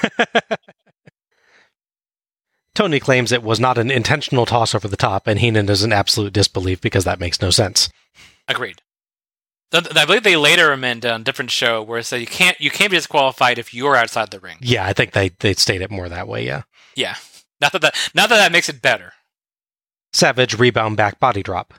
Flair eye poke, and he works around a sleeper hold, but Savage runs him into the turnbuckle to escape. Flair dumps Savage over the top rope as Randy Anderson quickly finds a reason to be looking at lifeguards instead. Arn tries to get close to Savage, but can't get through the crowd as Dick Slater and the Nasties get Savage back in. Flair up top, but Savage dives onto the ropes and Flair falls on top of him. Savage builds to a sleeper, but Flair counters with the shin breaker as DDP and Kanyon just hang out and have fun. Yeah. Flair works the leg and slaps on the figure 4, earning a 2 count, but Savage struggles and turns it over, so Flair breaks.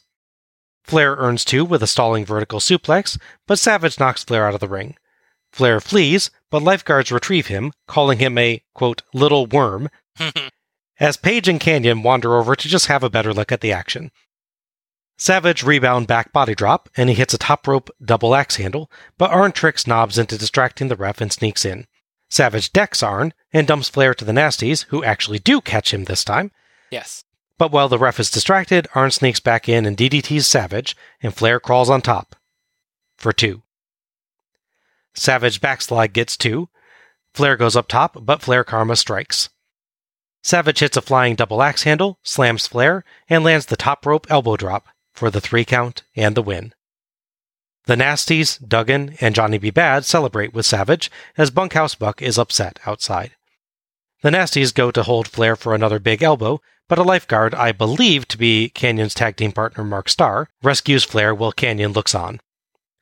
Savage jumps out and gets a hug from a Baywatch gal, and then I think one from his dad, but the camera just about entirely misses that one.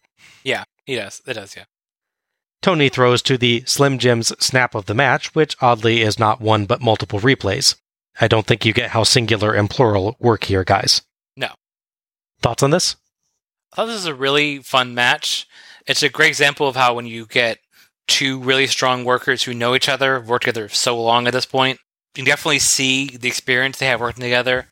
What I really like with this match, and I think May doesn't get credit for it, is that so Savage will this thing where when his match is more of a blood feud, he books his match like a blood feud, so he changed it into much more of a fight.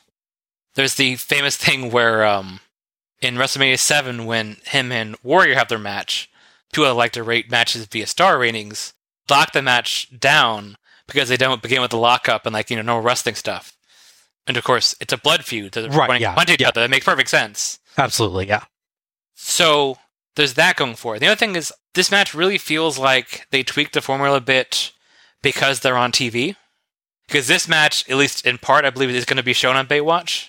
Oh. So I get the impression they're working much less of a scientific match and much more hard-hitting, sort of back and forth. Here's our big spots, here's throws.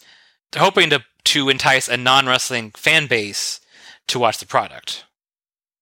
So in many ways, this is almost the precursor to the cinematic match that people will start doing in the COVID era and even afterward when they have... Yeah. Okay, I can see that. Also worth noting, historically, that the pair of Flair and Savage accidentally create the Stone Cold Stunner. So there's the earlier spot where Savage dives towards the ropes and Flair falls off. Flair falls onto Savage. Like chin first, yeah. Yeah, hitting his chin on Savage's head or shoulder. Obviously, you go for the shoulder more with the Stone Cold Stunner, and you're not throwing out top rope, but it's very similar to the way the landing and everything. So even though he's not there, I hope Steve Austin's watching going, I have an idea. By the way, yeah, I really enjoyed this. I thought they did a good pacing here. They didn't do long arm holds or leg holds. Obviously, they figure 4 spot, but it's fairly succinct. Mm-hmm. And it's the figure 4, so Yeah, and they get in it. They get the moment of can I get to the ropes or can I turn it? Then they turn it, and then that's it. Mm-hmm. Yeah, it's quite good. I'm not positive on this match, but I think I'm not quite as positive as you on it. Okay. I found it fun, but oddly repetitive. Mm.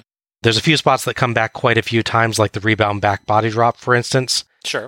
I will say, based off of you saying, oh yeah, this match appears on Baywatch, maybe that's an explanation.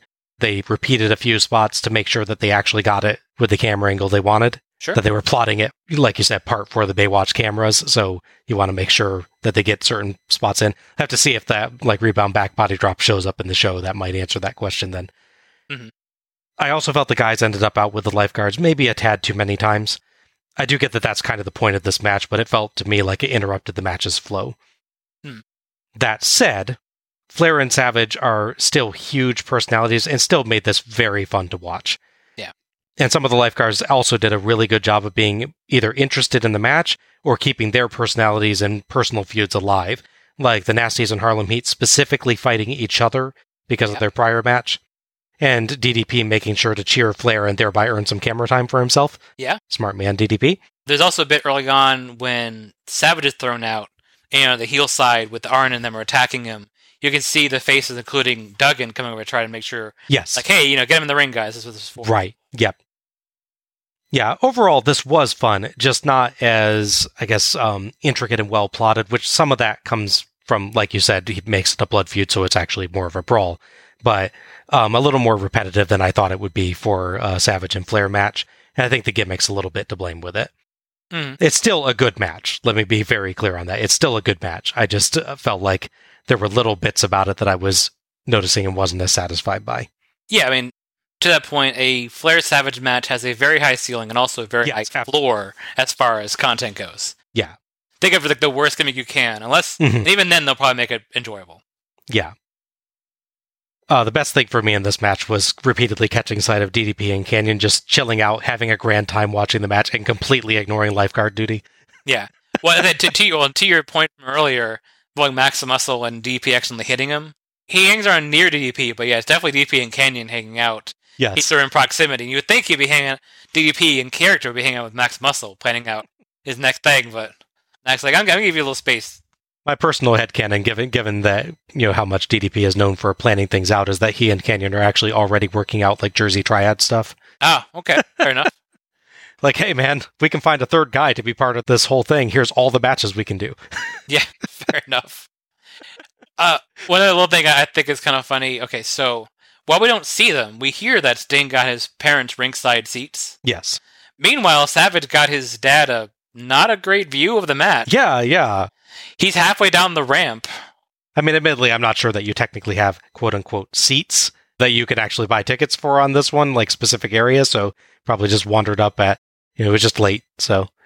Heenan has a great line where he's making fun of Angelo Poffo. I don't know if you cut note of that one. I did not note that one. No. So when they first see him there, and they highlight him when the Baywatch ladies and the wrestlers are coming out, Schiavone mentioned note of him being there, and Heenan says, something along the line, he says, oh yeah, he's been here all morning. He got his cane stuck in the sand. He's just walking in circles all day. Right, yeah. It's so good. I was telling my folks, they were laughing at it. It's like, that's why you book Heenan. He has just such great lines like that. Yes, absolutely. I understand your point in that. For me, I found it just really enjoyable still. Yeah, and I still did. Oh, I know, yeah. Yeah. So this is pretty much the blow up to their feud, with both being busy on the next pay-per-view.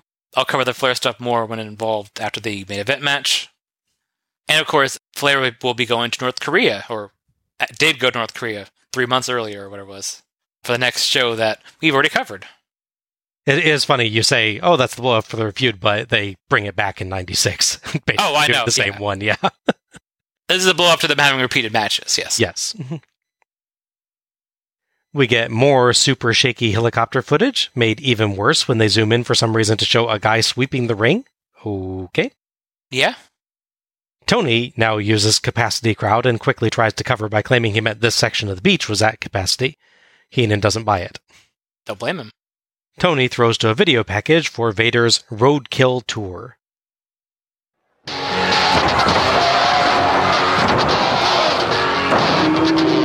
Hogan!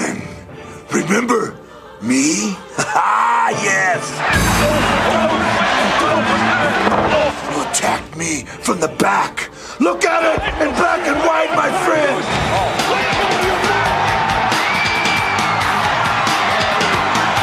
At the Great American Bash, Vader was down on one knee, calling you out, brother. I begged you to step into the ring. Oh, man! Where'd the Trump go? You've seen the pain and suffering I've caused on Big Van Vader's Roadkill Tour. What are you doing here, Zodiac / Rey Mysterio? Yeah.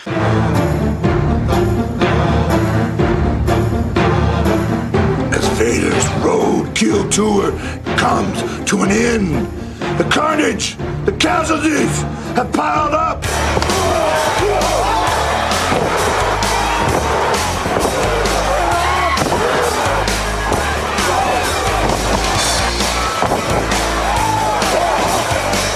Big Van Vader. The Roadkill Tour is basically Vader absolutely destroying a ton of jobbers. Yes. I love the random opera music for Vader's promo segments and how jarringly that soundtrack switches in with the rock music. Yes. I also love that it randomly switches to the theme that they'll later use for Zodiac and then Rey Mysterio as well. Well, that's a through line. Vader, Rey Mysterio, Zodiac. Yeah. The soundtrack is just all over the place here. Yes. Yeah, it is. Nuts. Pretty good video package, though. Mm-hmm, absolutely.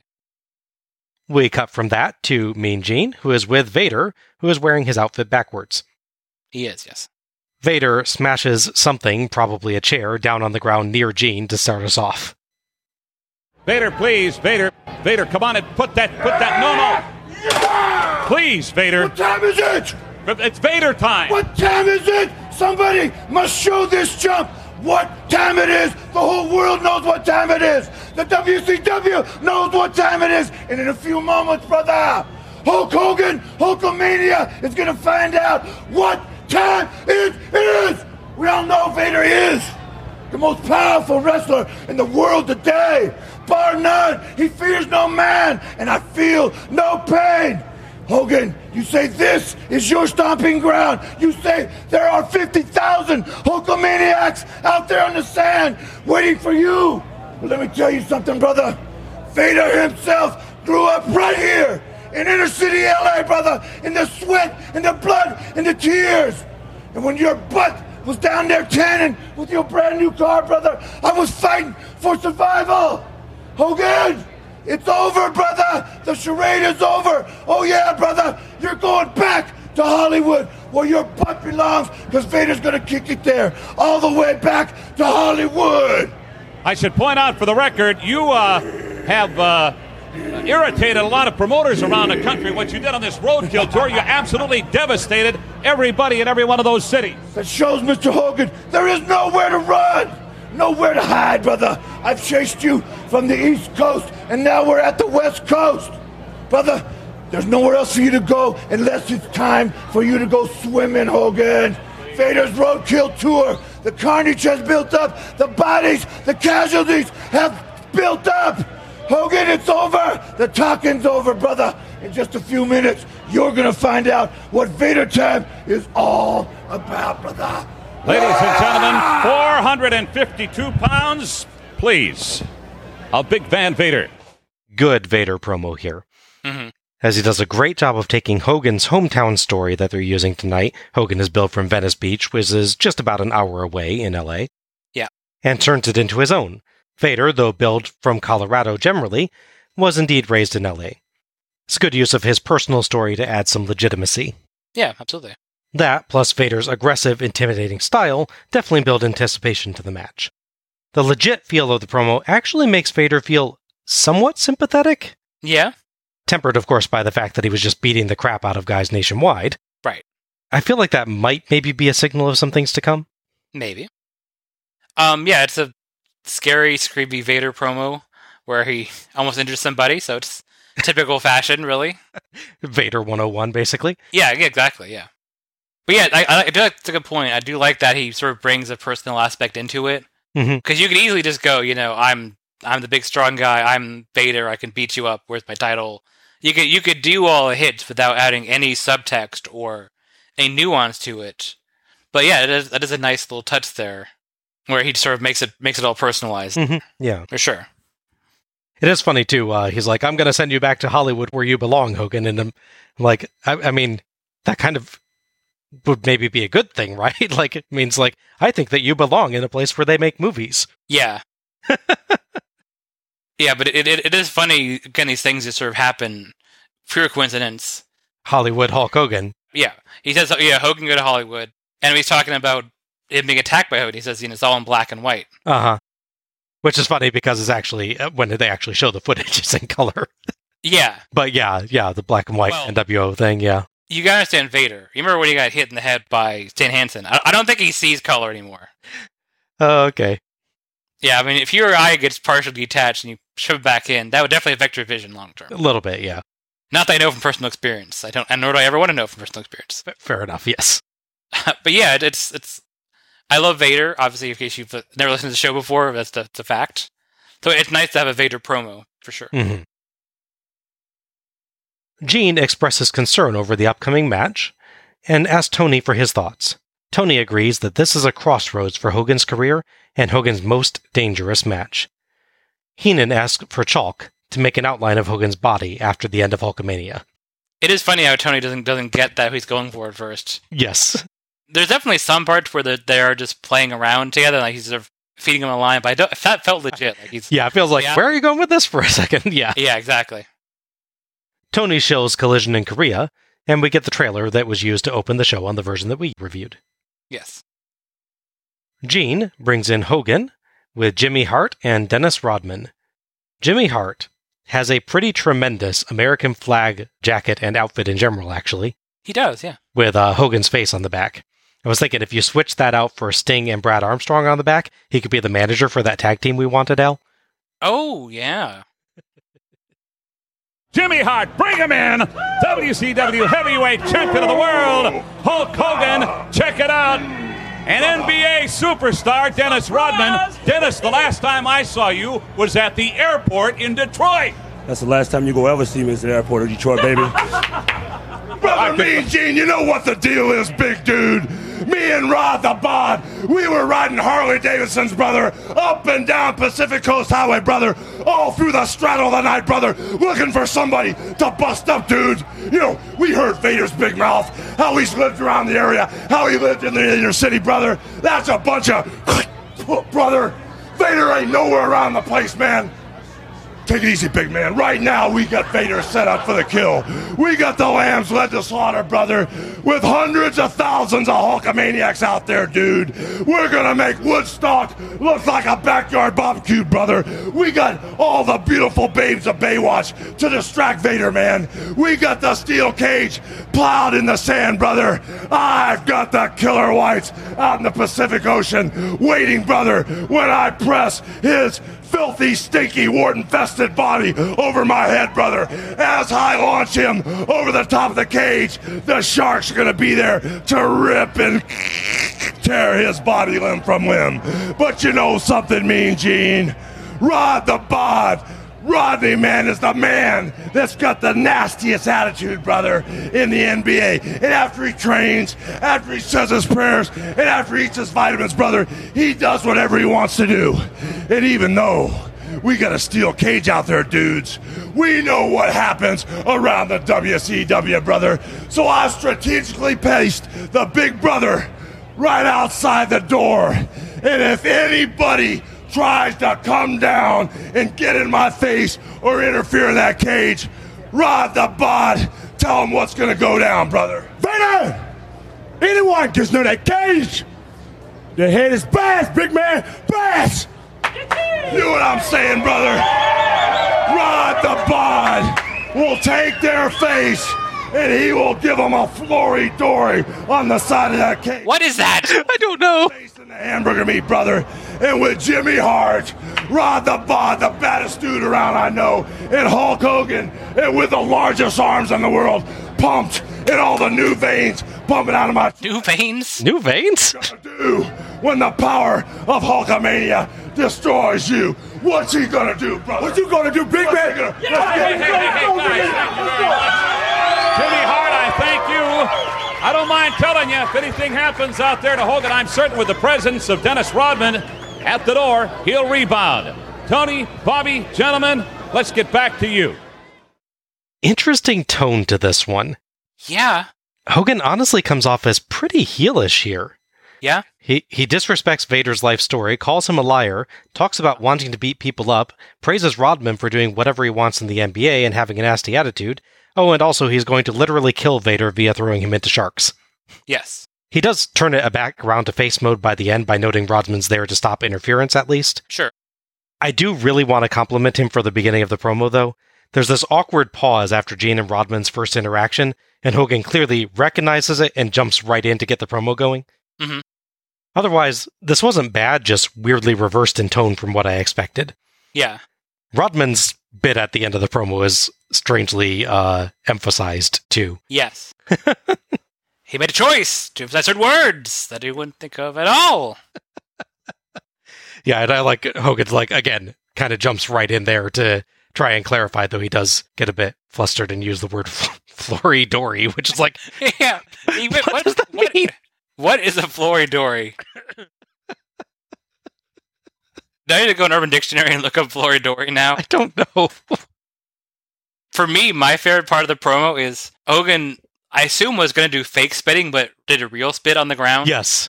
First off, more things going near... Poor Mean Gene, yes. So more of that. And he's got a little spittle on his chin. He's just going to ignore it, obviously. Rodman sees it and goes over and wipes it off for him, covering his whole face for a second. And that's easy. That's why he says easy, big man. Yeah. Hogan's like, okay, well, wasn't expecting that, but sure, we'll go ahead. Rodman's just being very helpful, and he's not appreciating it. Yeah. Oh, yeah. There were some very interesting interactions in this promo. Hogan hyperbole is just the best and the worst. Because, okay, he's going to press slam Vader. Yes. Which already sounds... Already fishy.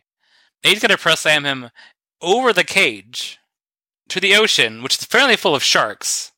Yeah, which is news to the people that are, swimming in it at the moment. Yeah, right?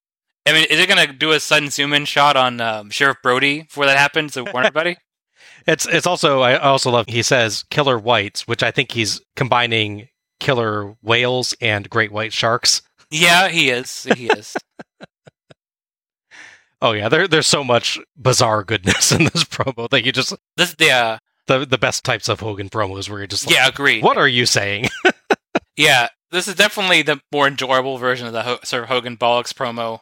Mm-hmm. Having Rodman there is both funny for foreshadowing, because obviously we'd see him on later shows, Hogan full heel. Mm-hmm. He'd just randomly hang out backstage at Sturgis. Yes. So it's, again, more foreshadowing there. But yeah, his energy mixed with Hogan's and Jimmy Hart's is interesting. Yeah. But I think Jimmy Hart is the most sedate person there, which is bizarre. A weird thing to say, yeah. Yeah. I also love Gene gets that rebound pun in at the end. Oh, yes, yeah. And he heroically holds back a smile at his punning until the very moment the camera cuts. He does. If you're watching, you can see him just start to grin at the end of it. Yeah. One last bit of weirdly coincidental irony here. We go from a promo package for a collision in Korea, famously in North Korea, and who from the next people we see? Dennis Rodman. Fair enough. History is just weird. Yes. The Matrix is coded very oddly. Could not write this stuff. No. So our final match is Big Van Vader versus Hulk Hogan with Jimmy Hart, Dennis Rodman, and a ton of Baywatch lifeguards. Yes. In a cage match for Hogan's WCW World Heavyweight Championship. Referee for this one is Randy Anderson. The cage match this time is under escape rules. You win by going over the cage to the floor or escaping through the cage door to the floor. Pinfalls are also still an option. I personally much prefer the pinfall rules for cage matches where it's just like there's a cage up to stop interference and to be used as a weapon, but not for escaping. As I don't really like I really hate this guy, so I'm going to run away from him to win concept. I understand the logic of having the escape rule in to find some cheap way for a heel to get victory. Mm-hmm. And it helps keep the guy strong, potentially Right. if they, yeah. Right. Like you have the real extreme version with JBL where he got chokeslammed so hard he fell through the ring canvas and crawled out underneath the thing to escape.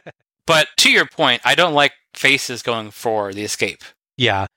I don't mind this one as much the way that it turns out just because they don't really go for it much. No. I've seen matches where it's like everybody's sprinting for the climb immediately.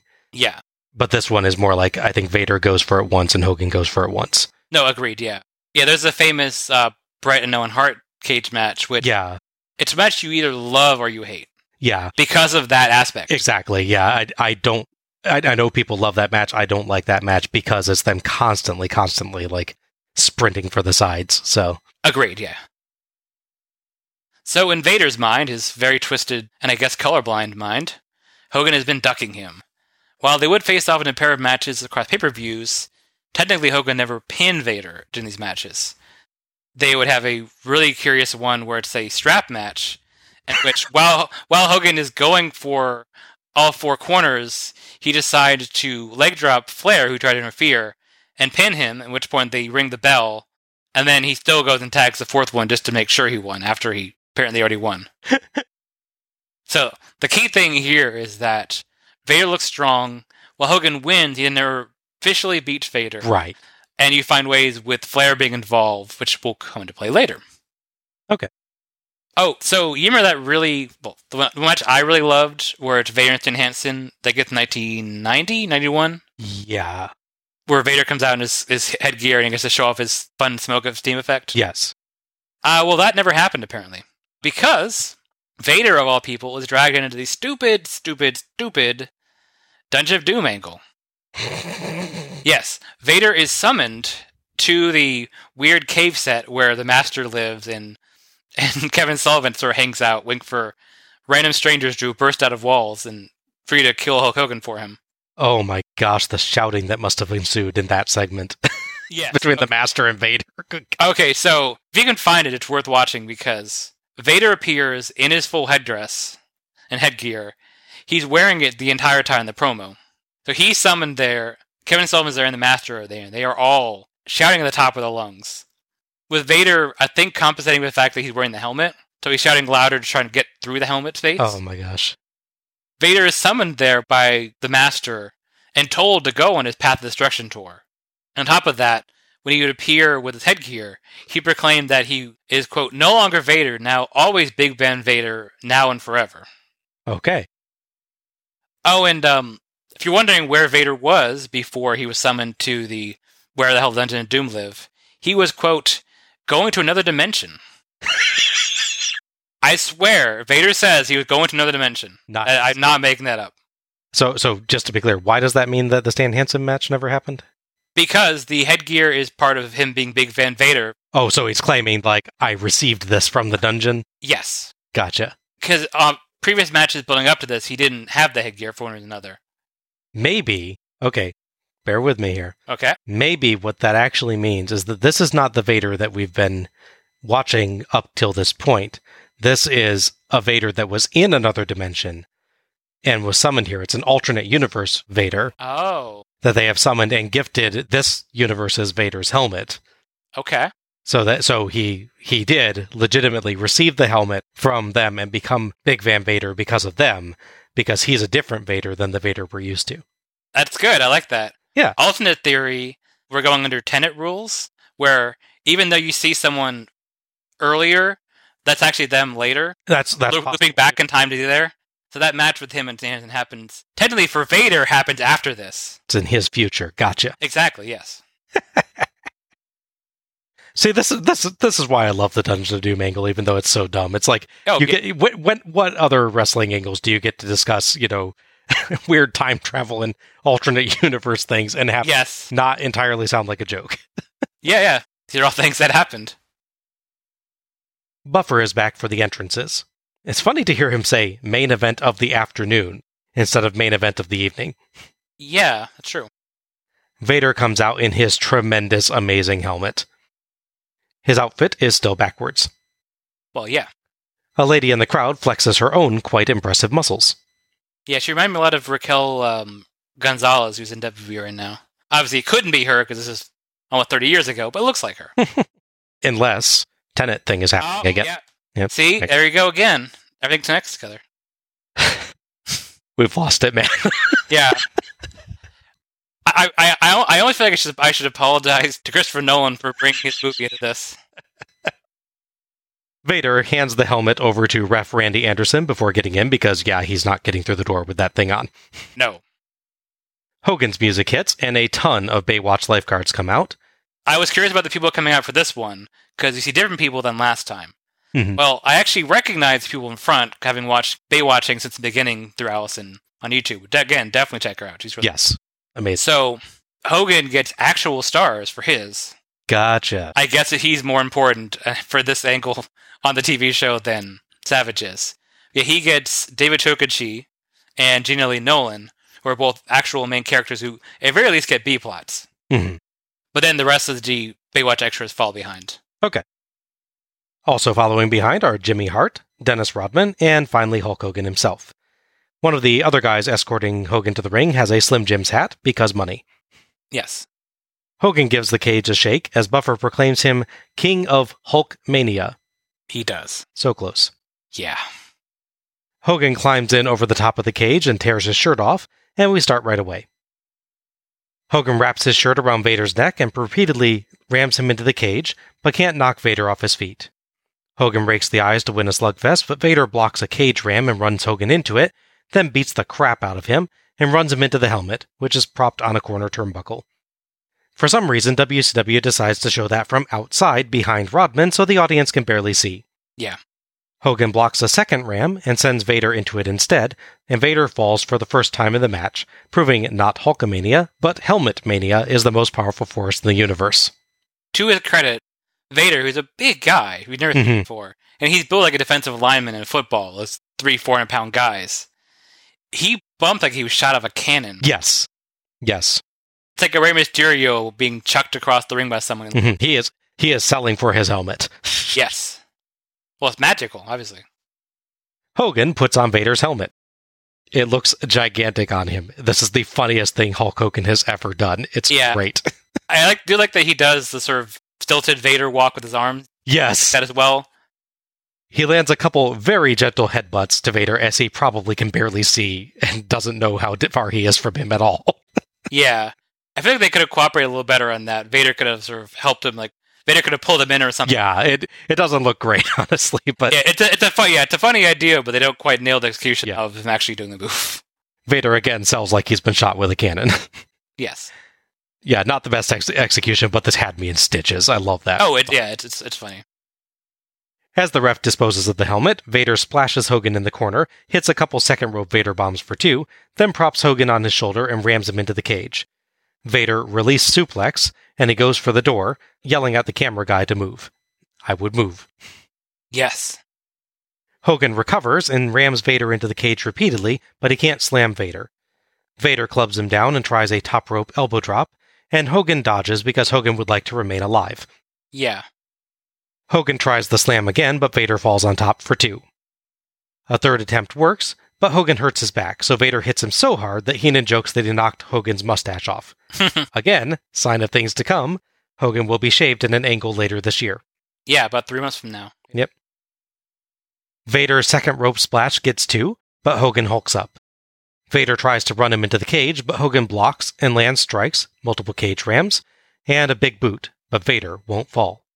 Hogan kicks him in the gut. It looked like he was going for another big boot and misjudged the distance. Very possible. And Vader finally falls.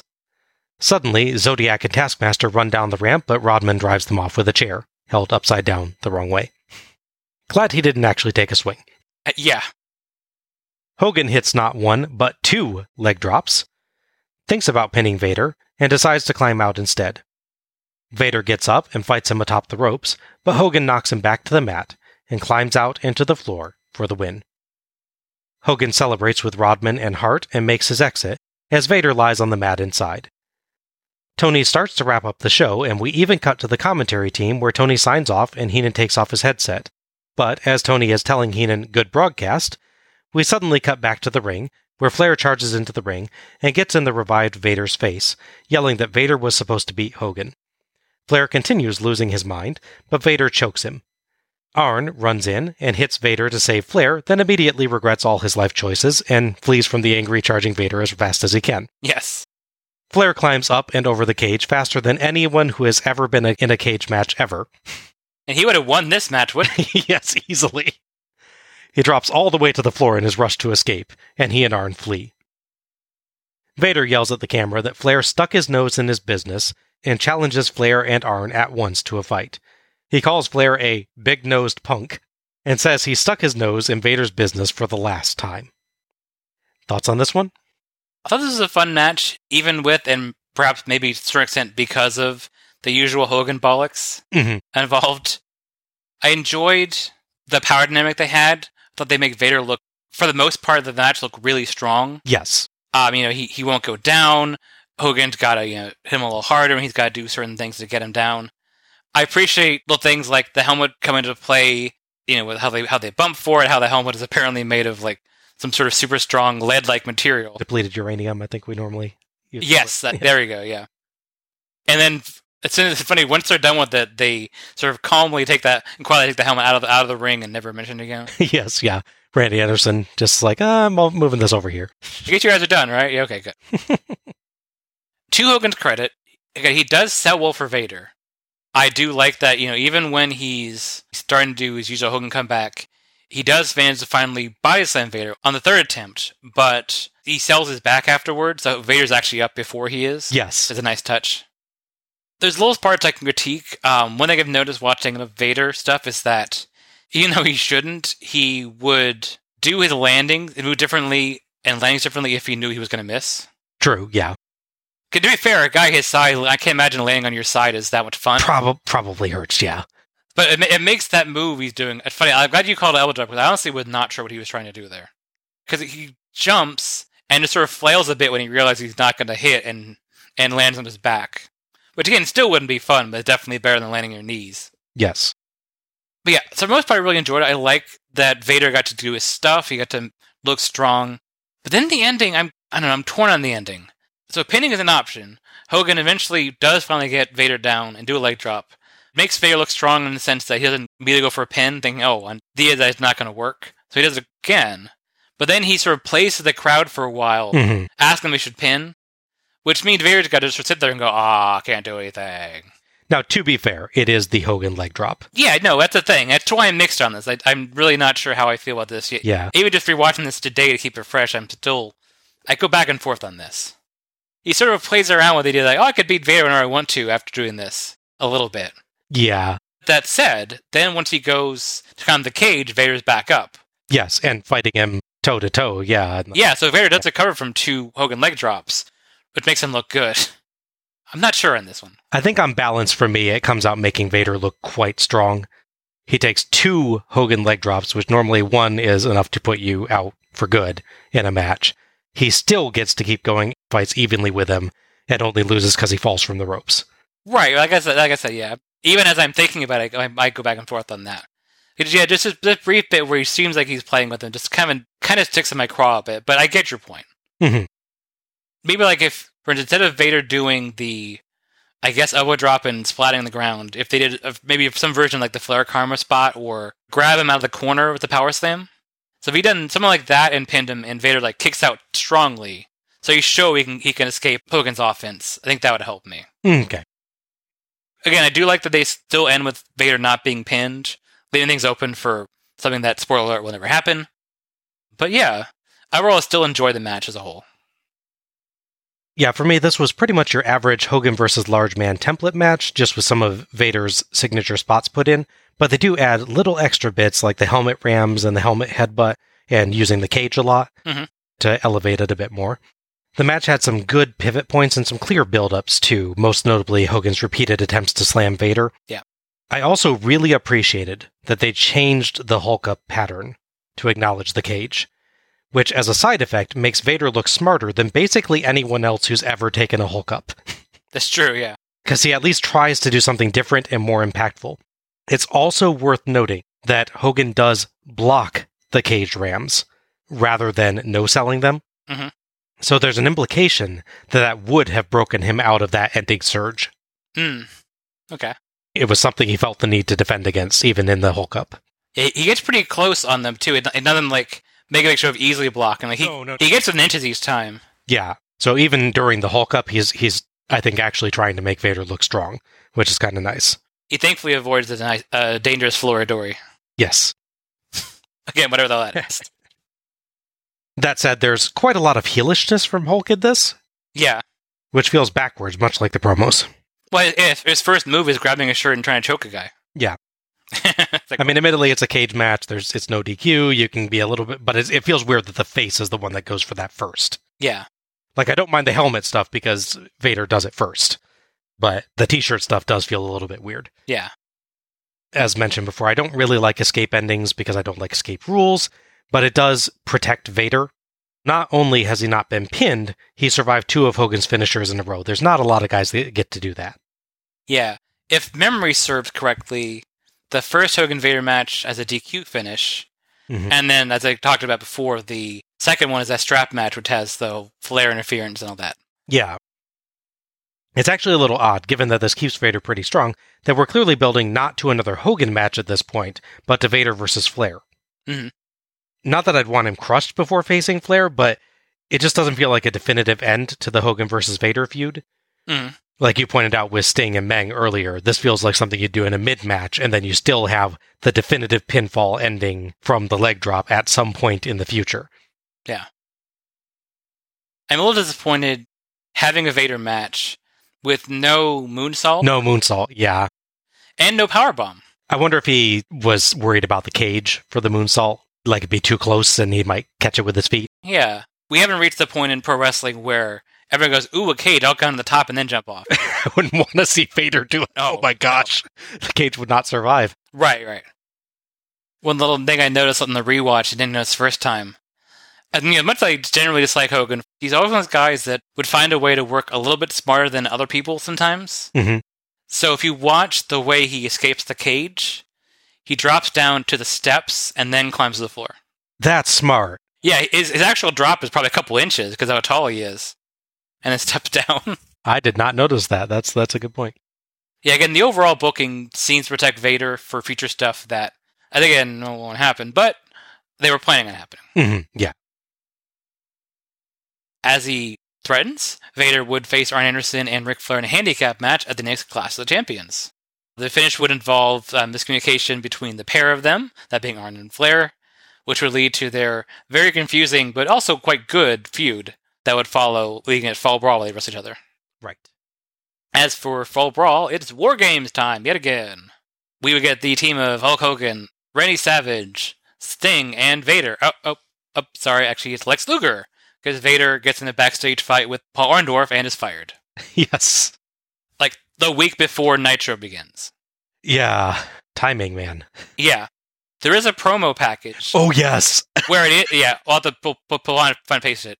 It's the face team of Vader, all preparing for War Games. They have their military camo face paint and all stuff on. Then the fight happens. Lex Luger makes his famous Nitro debut, and they begin one of Bob's favorite long-term storytelling bits, yes. Which is, can you trust Lex Luger? Because I, Sting, do. Yes. So Luger is put into Vader's position because of what happens. I genuinely wonder, if Vader had stuck around, do you think they would have tried to do a similar thing with Sting and Vader? Like that they do with Sting and Luger? Vader is the guy that nobody trusts other than Sting? Or is that purely because they know that Sting and Luger are actually buddies? Yeah, that's a good question. I hadn't thought about that. I could see that. You could do the you should respect Born from Combat thing. Yeah, exactly. That said, of course, Lex Luger was still going to come in because they wanted the surprise for Nitro and they could steal him because of President McMahon's apathy towards Lex Luger and his contract. I feel like that was probably always a Sting and Luger plan, but it just is funny to me picturing just slotting Vader into all of Luger's moments. The sleeping outside the arena bit when he misses the title match, or the agreeing to a Chicago street fight and then asking annoyed Sting what a Chicago street fight is. Yes. Picture all of those as a shouty Vader, and it's like, it's almost even better. Yes. So, yeah, you get the team of Hogan, Savage, Luger, in replacement, and Sting against the Dungeon of Doom, which would be full effect by the time the show happens in September. Yes. The Dungeon of Doom team, by the way, at this point is Kamala, getting another nice payday for that guy. Good for you. The Zodiac, who we saw briefly here. Yes, no. Ming, who at that point is brought into the story. I think they give him a weird mask like they gave Kamala. And I had to find an excuse to mention this, because it happened on the very next WWE Saturday night. The newest member of Dungeon of Doom, which they actually reference on this, the Shark. Oh no! Hogan's Sharks buddies betrayed him that he was going to use against Vader. Exactly, betrayed by his own Sharks. That is John Tenta coming over from the WWF, who famously was so committed to the gimmick, he went through a long process of turning his tiger tattoo into a tiger shark tattoo. Oh my gosh. Only to not be the shark by the end of 1995. Oh, poor guy. Yeah. But he debuts in the next WWE Saturday night. And again, that same silly cave set everyone has to hang around in. He is proclaimed as having come from, quote, 200,000 leagues from under the ocean. Which is, I mean, okay, let's breaking that down for a second. Okay, yes. Number one, 200,000 leagues would be quite a distance. But number two, the line is specifically 200,000 leagues from under the ocean. Yes. Which makes it sound like you're saying that he's from a place that is 200,000 leagues from the bottom of the ocean. Yes. I.e., way up in the sky. Yeah, he doesn't have a satellite, Bob. Yeah. Yes. Well, maybe he's part of the Justice League back when they had a satellite. Would make sense. We already did say they're kind of the Super Friends thing. Man, look at that. Through a line to the whole show. We are so good at this. But yeah, that's the end of that. Anyways. Nice. As Vader makes his exit, Heenan is confused by what he's just seen. Heenan blames Flair's insanity in going up in Vader's face on how crazy Hogan makes him. Tony covers some replays from the match, which puts a bit of a lie to the whole "we thought we were off the air" thing earlier, since why would they not be planning on showing replays before going off the air? Whoopsie. Tony asks if it's really time to go off the air this time, and signs off for real. And Slim Jim's Bash at the Beach 1995 is done. So, final thoughts on the show? It's not the strongest show. Match-wise, I mean, I can enjoy parts like of the Sting match, and in their own little bubble, I can enjoy DDP, Wiggum vs. Sullivan.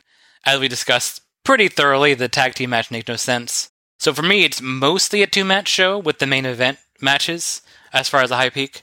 That said, it has a really unique feel, as I'm sure you're going to say, because of the outdoor beach setting. It's always interesting seeing a show that's just different looking. Mm-hmm. It's not always better. You can book a show in a really unique environment, but if you don't book a good show, it doesn't matter that much. But yeah, this show stands out historically for both the product placement for Baywatch and for Sim Gyms, but also the Sea of Humanity they have out there. It's just a mixed bag quality-wise, but the general crowd seems to really enjoy everything. Mm-hmm. Yeah, I felt this was a notable downgrade from the prior years. It's just kind of odd, though. Objectively, it's actually a pretty bad show with several poor matches and one that was just downright confusing. The fact that I'm genuinely considering a match involving Dave Sullivan in Match of the Night contention says a lot. Yeah. It didn't help that the show featured several of WCW's more questionable decisions from the period, from stereotypes to poor imitations to ridiculous cartoony gimmicks to involving people's actual divorce and storylines. Yeah. But at the same time, it's not a difficult watch. No.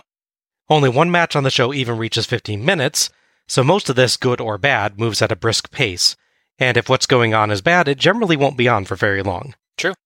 To be fair to WCW as well, this show is them trying new things and hoping to build up new stars. Yeah. Most of it doesn't really work. Yeah. But I appreciate the effort. Mm-hmm. They've got the right idea. Let's build up new guys and try out some interesting match types. They just don't pick the right new guys or the right match types sometimes. Mm-hmm. The promos are part of what really helps the show. We get a lot of them tonight, and most are solid to good. Not all, but most. There's a lot of plot and character building tonight, and I do appreciate that, even if it did mean a lot of segments to the show. Mm-hmm. It's kind of the better version of what they'll try to do in 1999 and 2000.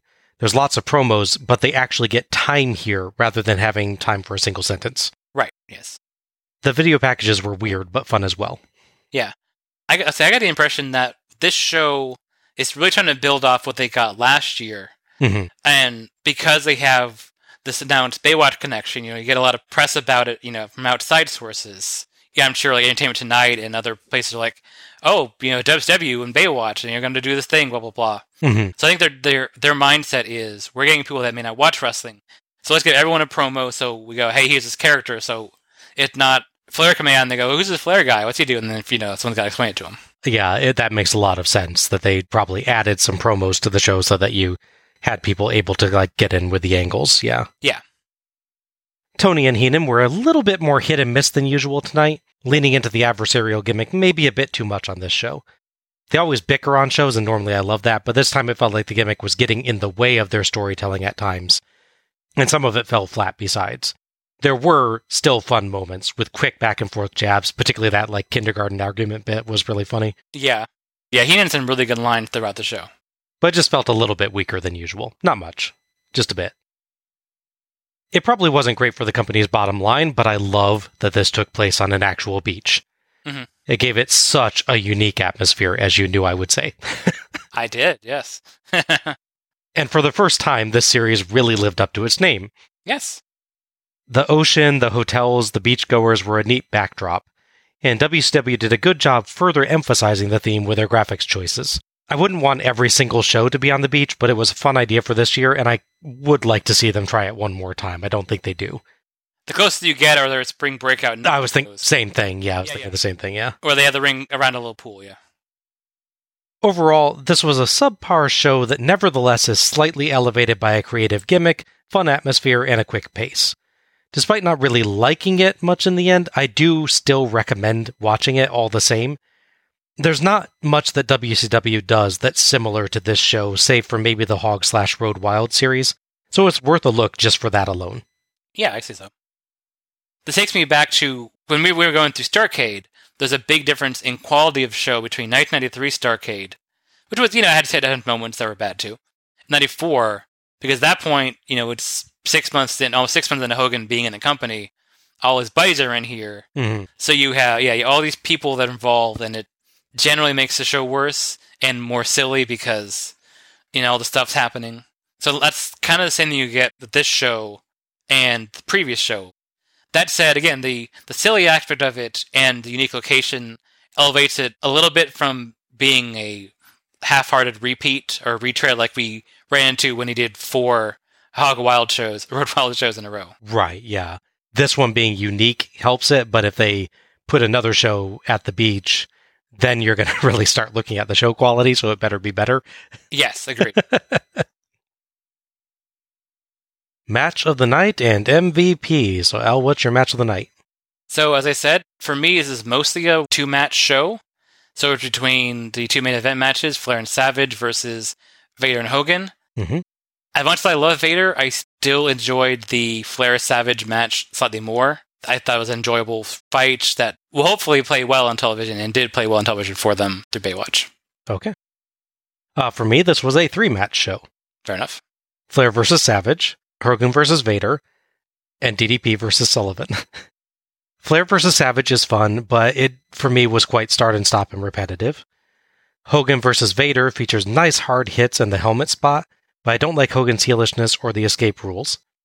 DDP versus Sullivan is well plotted and surprisingly good, but really short. That's the thing, yeah. I couldn't put it in there because it's only 4 minutes long. It is closer than it has any right to be, but I'm going with Hogan versus Vader. Okay. Vader's power, the slam subplot, and the helmet spot are pluses, and they don't much use the escape rules, so I can set them aside and give it the win. Fair enough. MVP? And I went through this a lot. That's the one I was torn on. It's always hardest to decide. As I joked at the beginning, I was tempted to give it to the unnamed announcer guy who talked up Ming and I guess spoke as Ming, but no, I'm not going to do that. Father Flair and Savage both did really good jobs in both their promos and matches. They delivered was quite well. They really sold their characters and their anger. Same with Hogan and Vader. Obviously, Hogan does a much more silly enjoyment. Briefly give shout out to DDP for again making a way better match than I thought of with Dave Sullivan, even as really short. Sting's energy and what he was willing to give Ming in his match was quite good, even if I didn't enjoy the match as a whole. And again, poor Orndorff really having the albatross around his neck in the form of Renegade and the way the match is built. I got him credit for that. He did what he could. And even, most of the people in the Triangle match, which again, as bad as it was due to the nonsense we've covered pretty ad nauseum now, I don't think they necessarily did bad, but they didn't stand out enough for me, especially because only 1/3 of that group got a promo. So for me, it's tight contention between some combination of their matches and their promos between Savage and Vader. I think very slight edge goes to Savage. I enjoyed his match a little better. I enjoyed his insane promo. And going back to John's original logic, literally without him, I'm not sure they could afford to do this show. Fair enough. Without Slim Jim, so yeah. Okay, sure. It's a real razor thin, though. You mentioned mine. Okay. Of course, you mentioned just about everyone on the show, so maybe that doesn't narrow it down that much, but... It does not, no. I am giving this to Diamond Dallas Page. Okay. He genuinely did a great job with his match with Dave Sullivan, crafting a well-plotted match that was performed smoothly. Mm-hmm. I came into that match somewhat dreading it, and I left pleasantly surprised, and that is a major achievement. And that wraps up our review of Bash at the Beach 1995. If you've enjoyed listening to us tonight, you can find us on Twitter or Facebook as Let's Go to the Ring. Links will be available in the episode description. Follow us for episode announcements and other show details, and share your own thoughts about each show as we go through. You can subscribe to our show on Apple Podcast, Google Podcast, iHeartRadio, Spotify, Stitcher Radio, TuneIn, Verbal, or Audible. And please, if you've enjoyed this show, give us a rating or review, and share the show through your favorite social media platforms to help others discover us. Many thanks to OSW Review for attendance and pay-per-view figures, and to Gina Trujillo for our logo. Next up, Bash at the Beach. What one, you ask? The Baywatch one, I say. What? Yes, as Tony noted, Baywatch cameras were filming at Bash at the Beach 1995, which features as part of the plot of Season 6, Episode 15 of Baywatch, titled, appropriately enough, Bash at the Beach, which didn't actually air until half a year later in February 1996. Yes. Feels a bit far away to be effective cross-promotion. Yeah, a little bit. This is Bob Moore for Alec Pridgeon, signing off without being interrupted by Angry Ric Flair. Good night, everybody. Happy wrestling.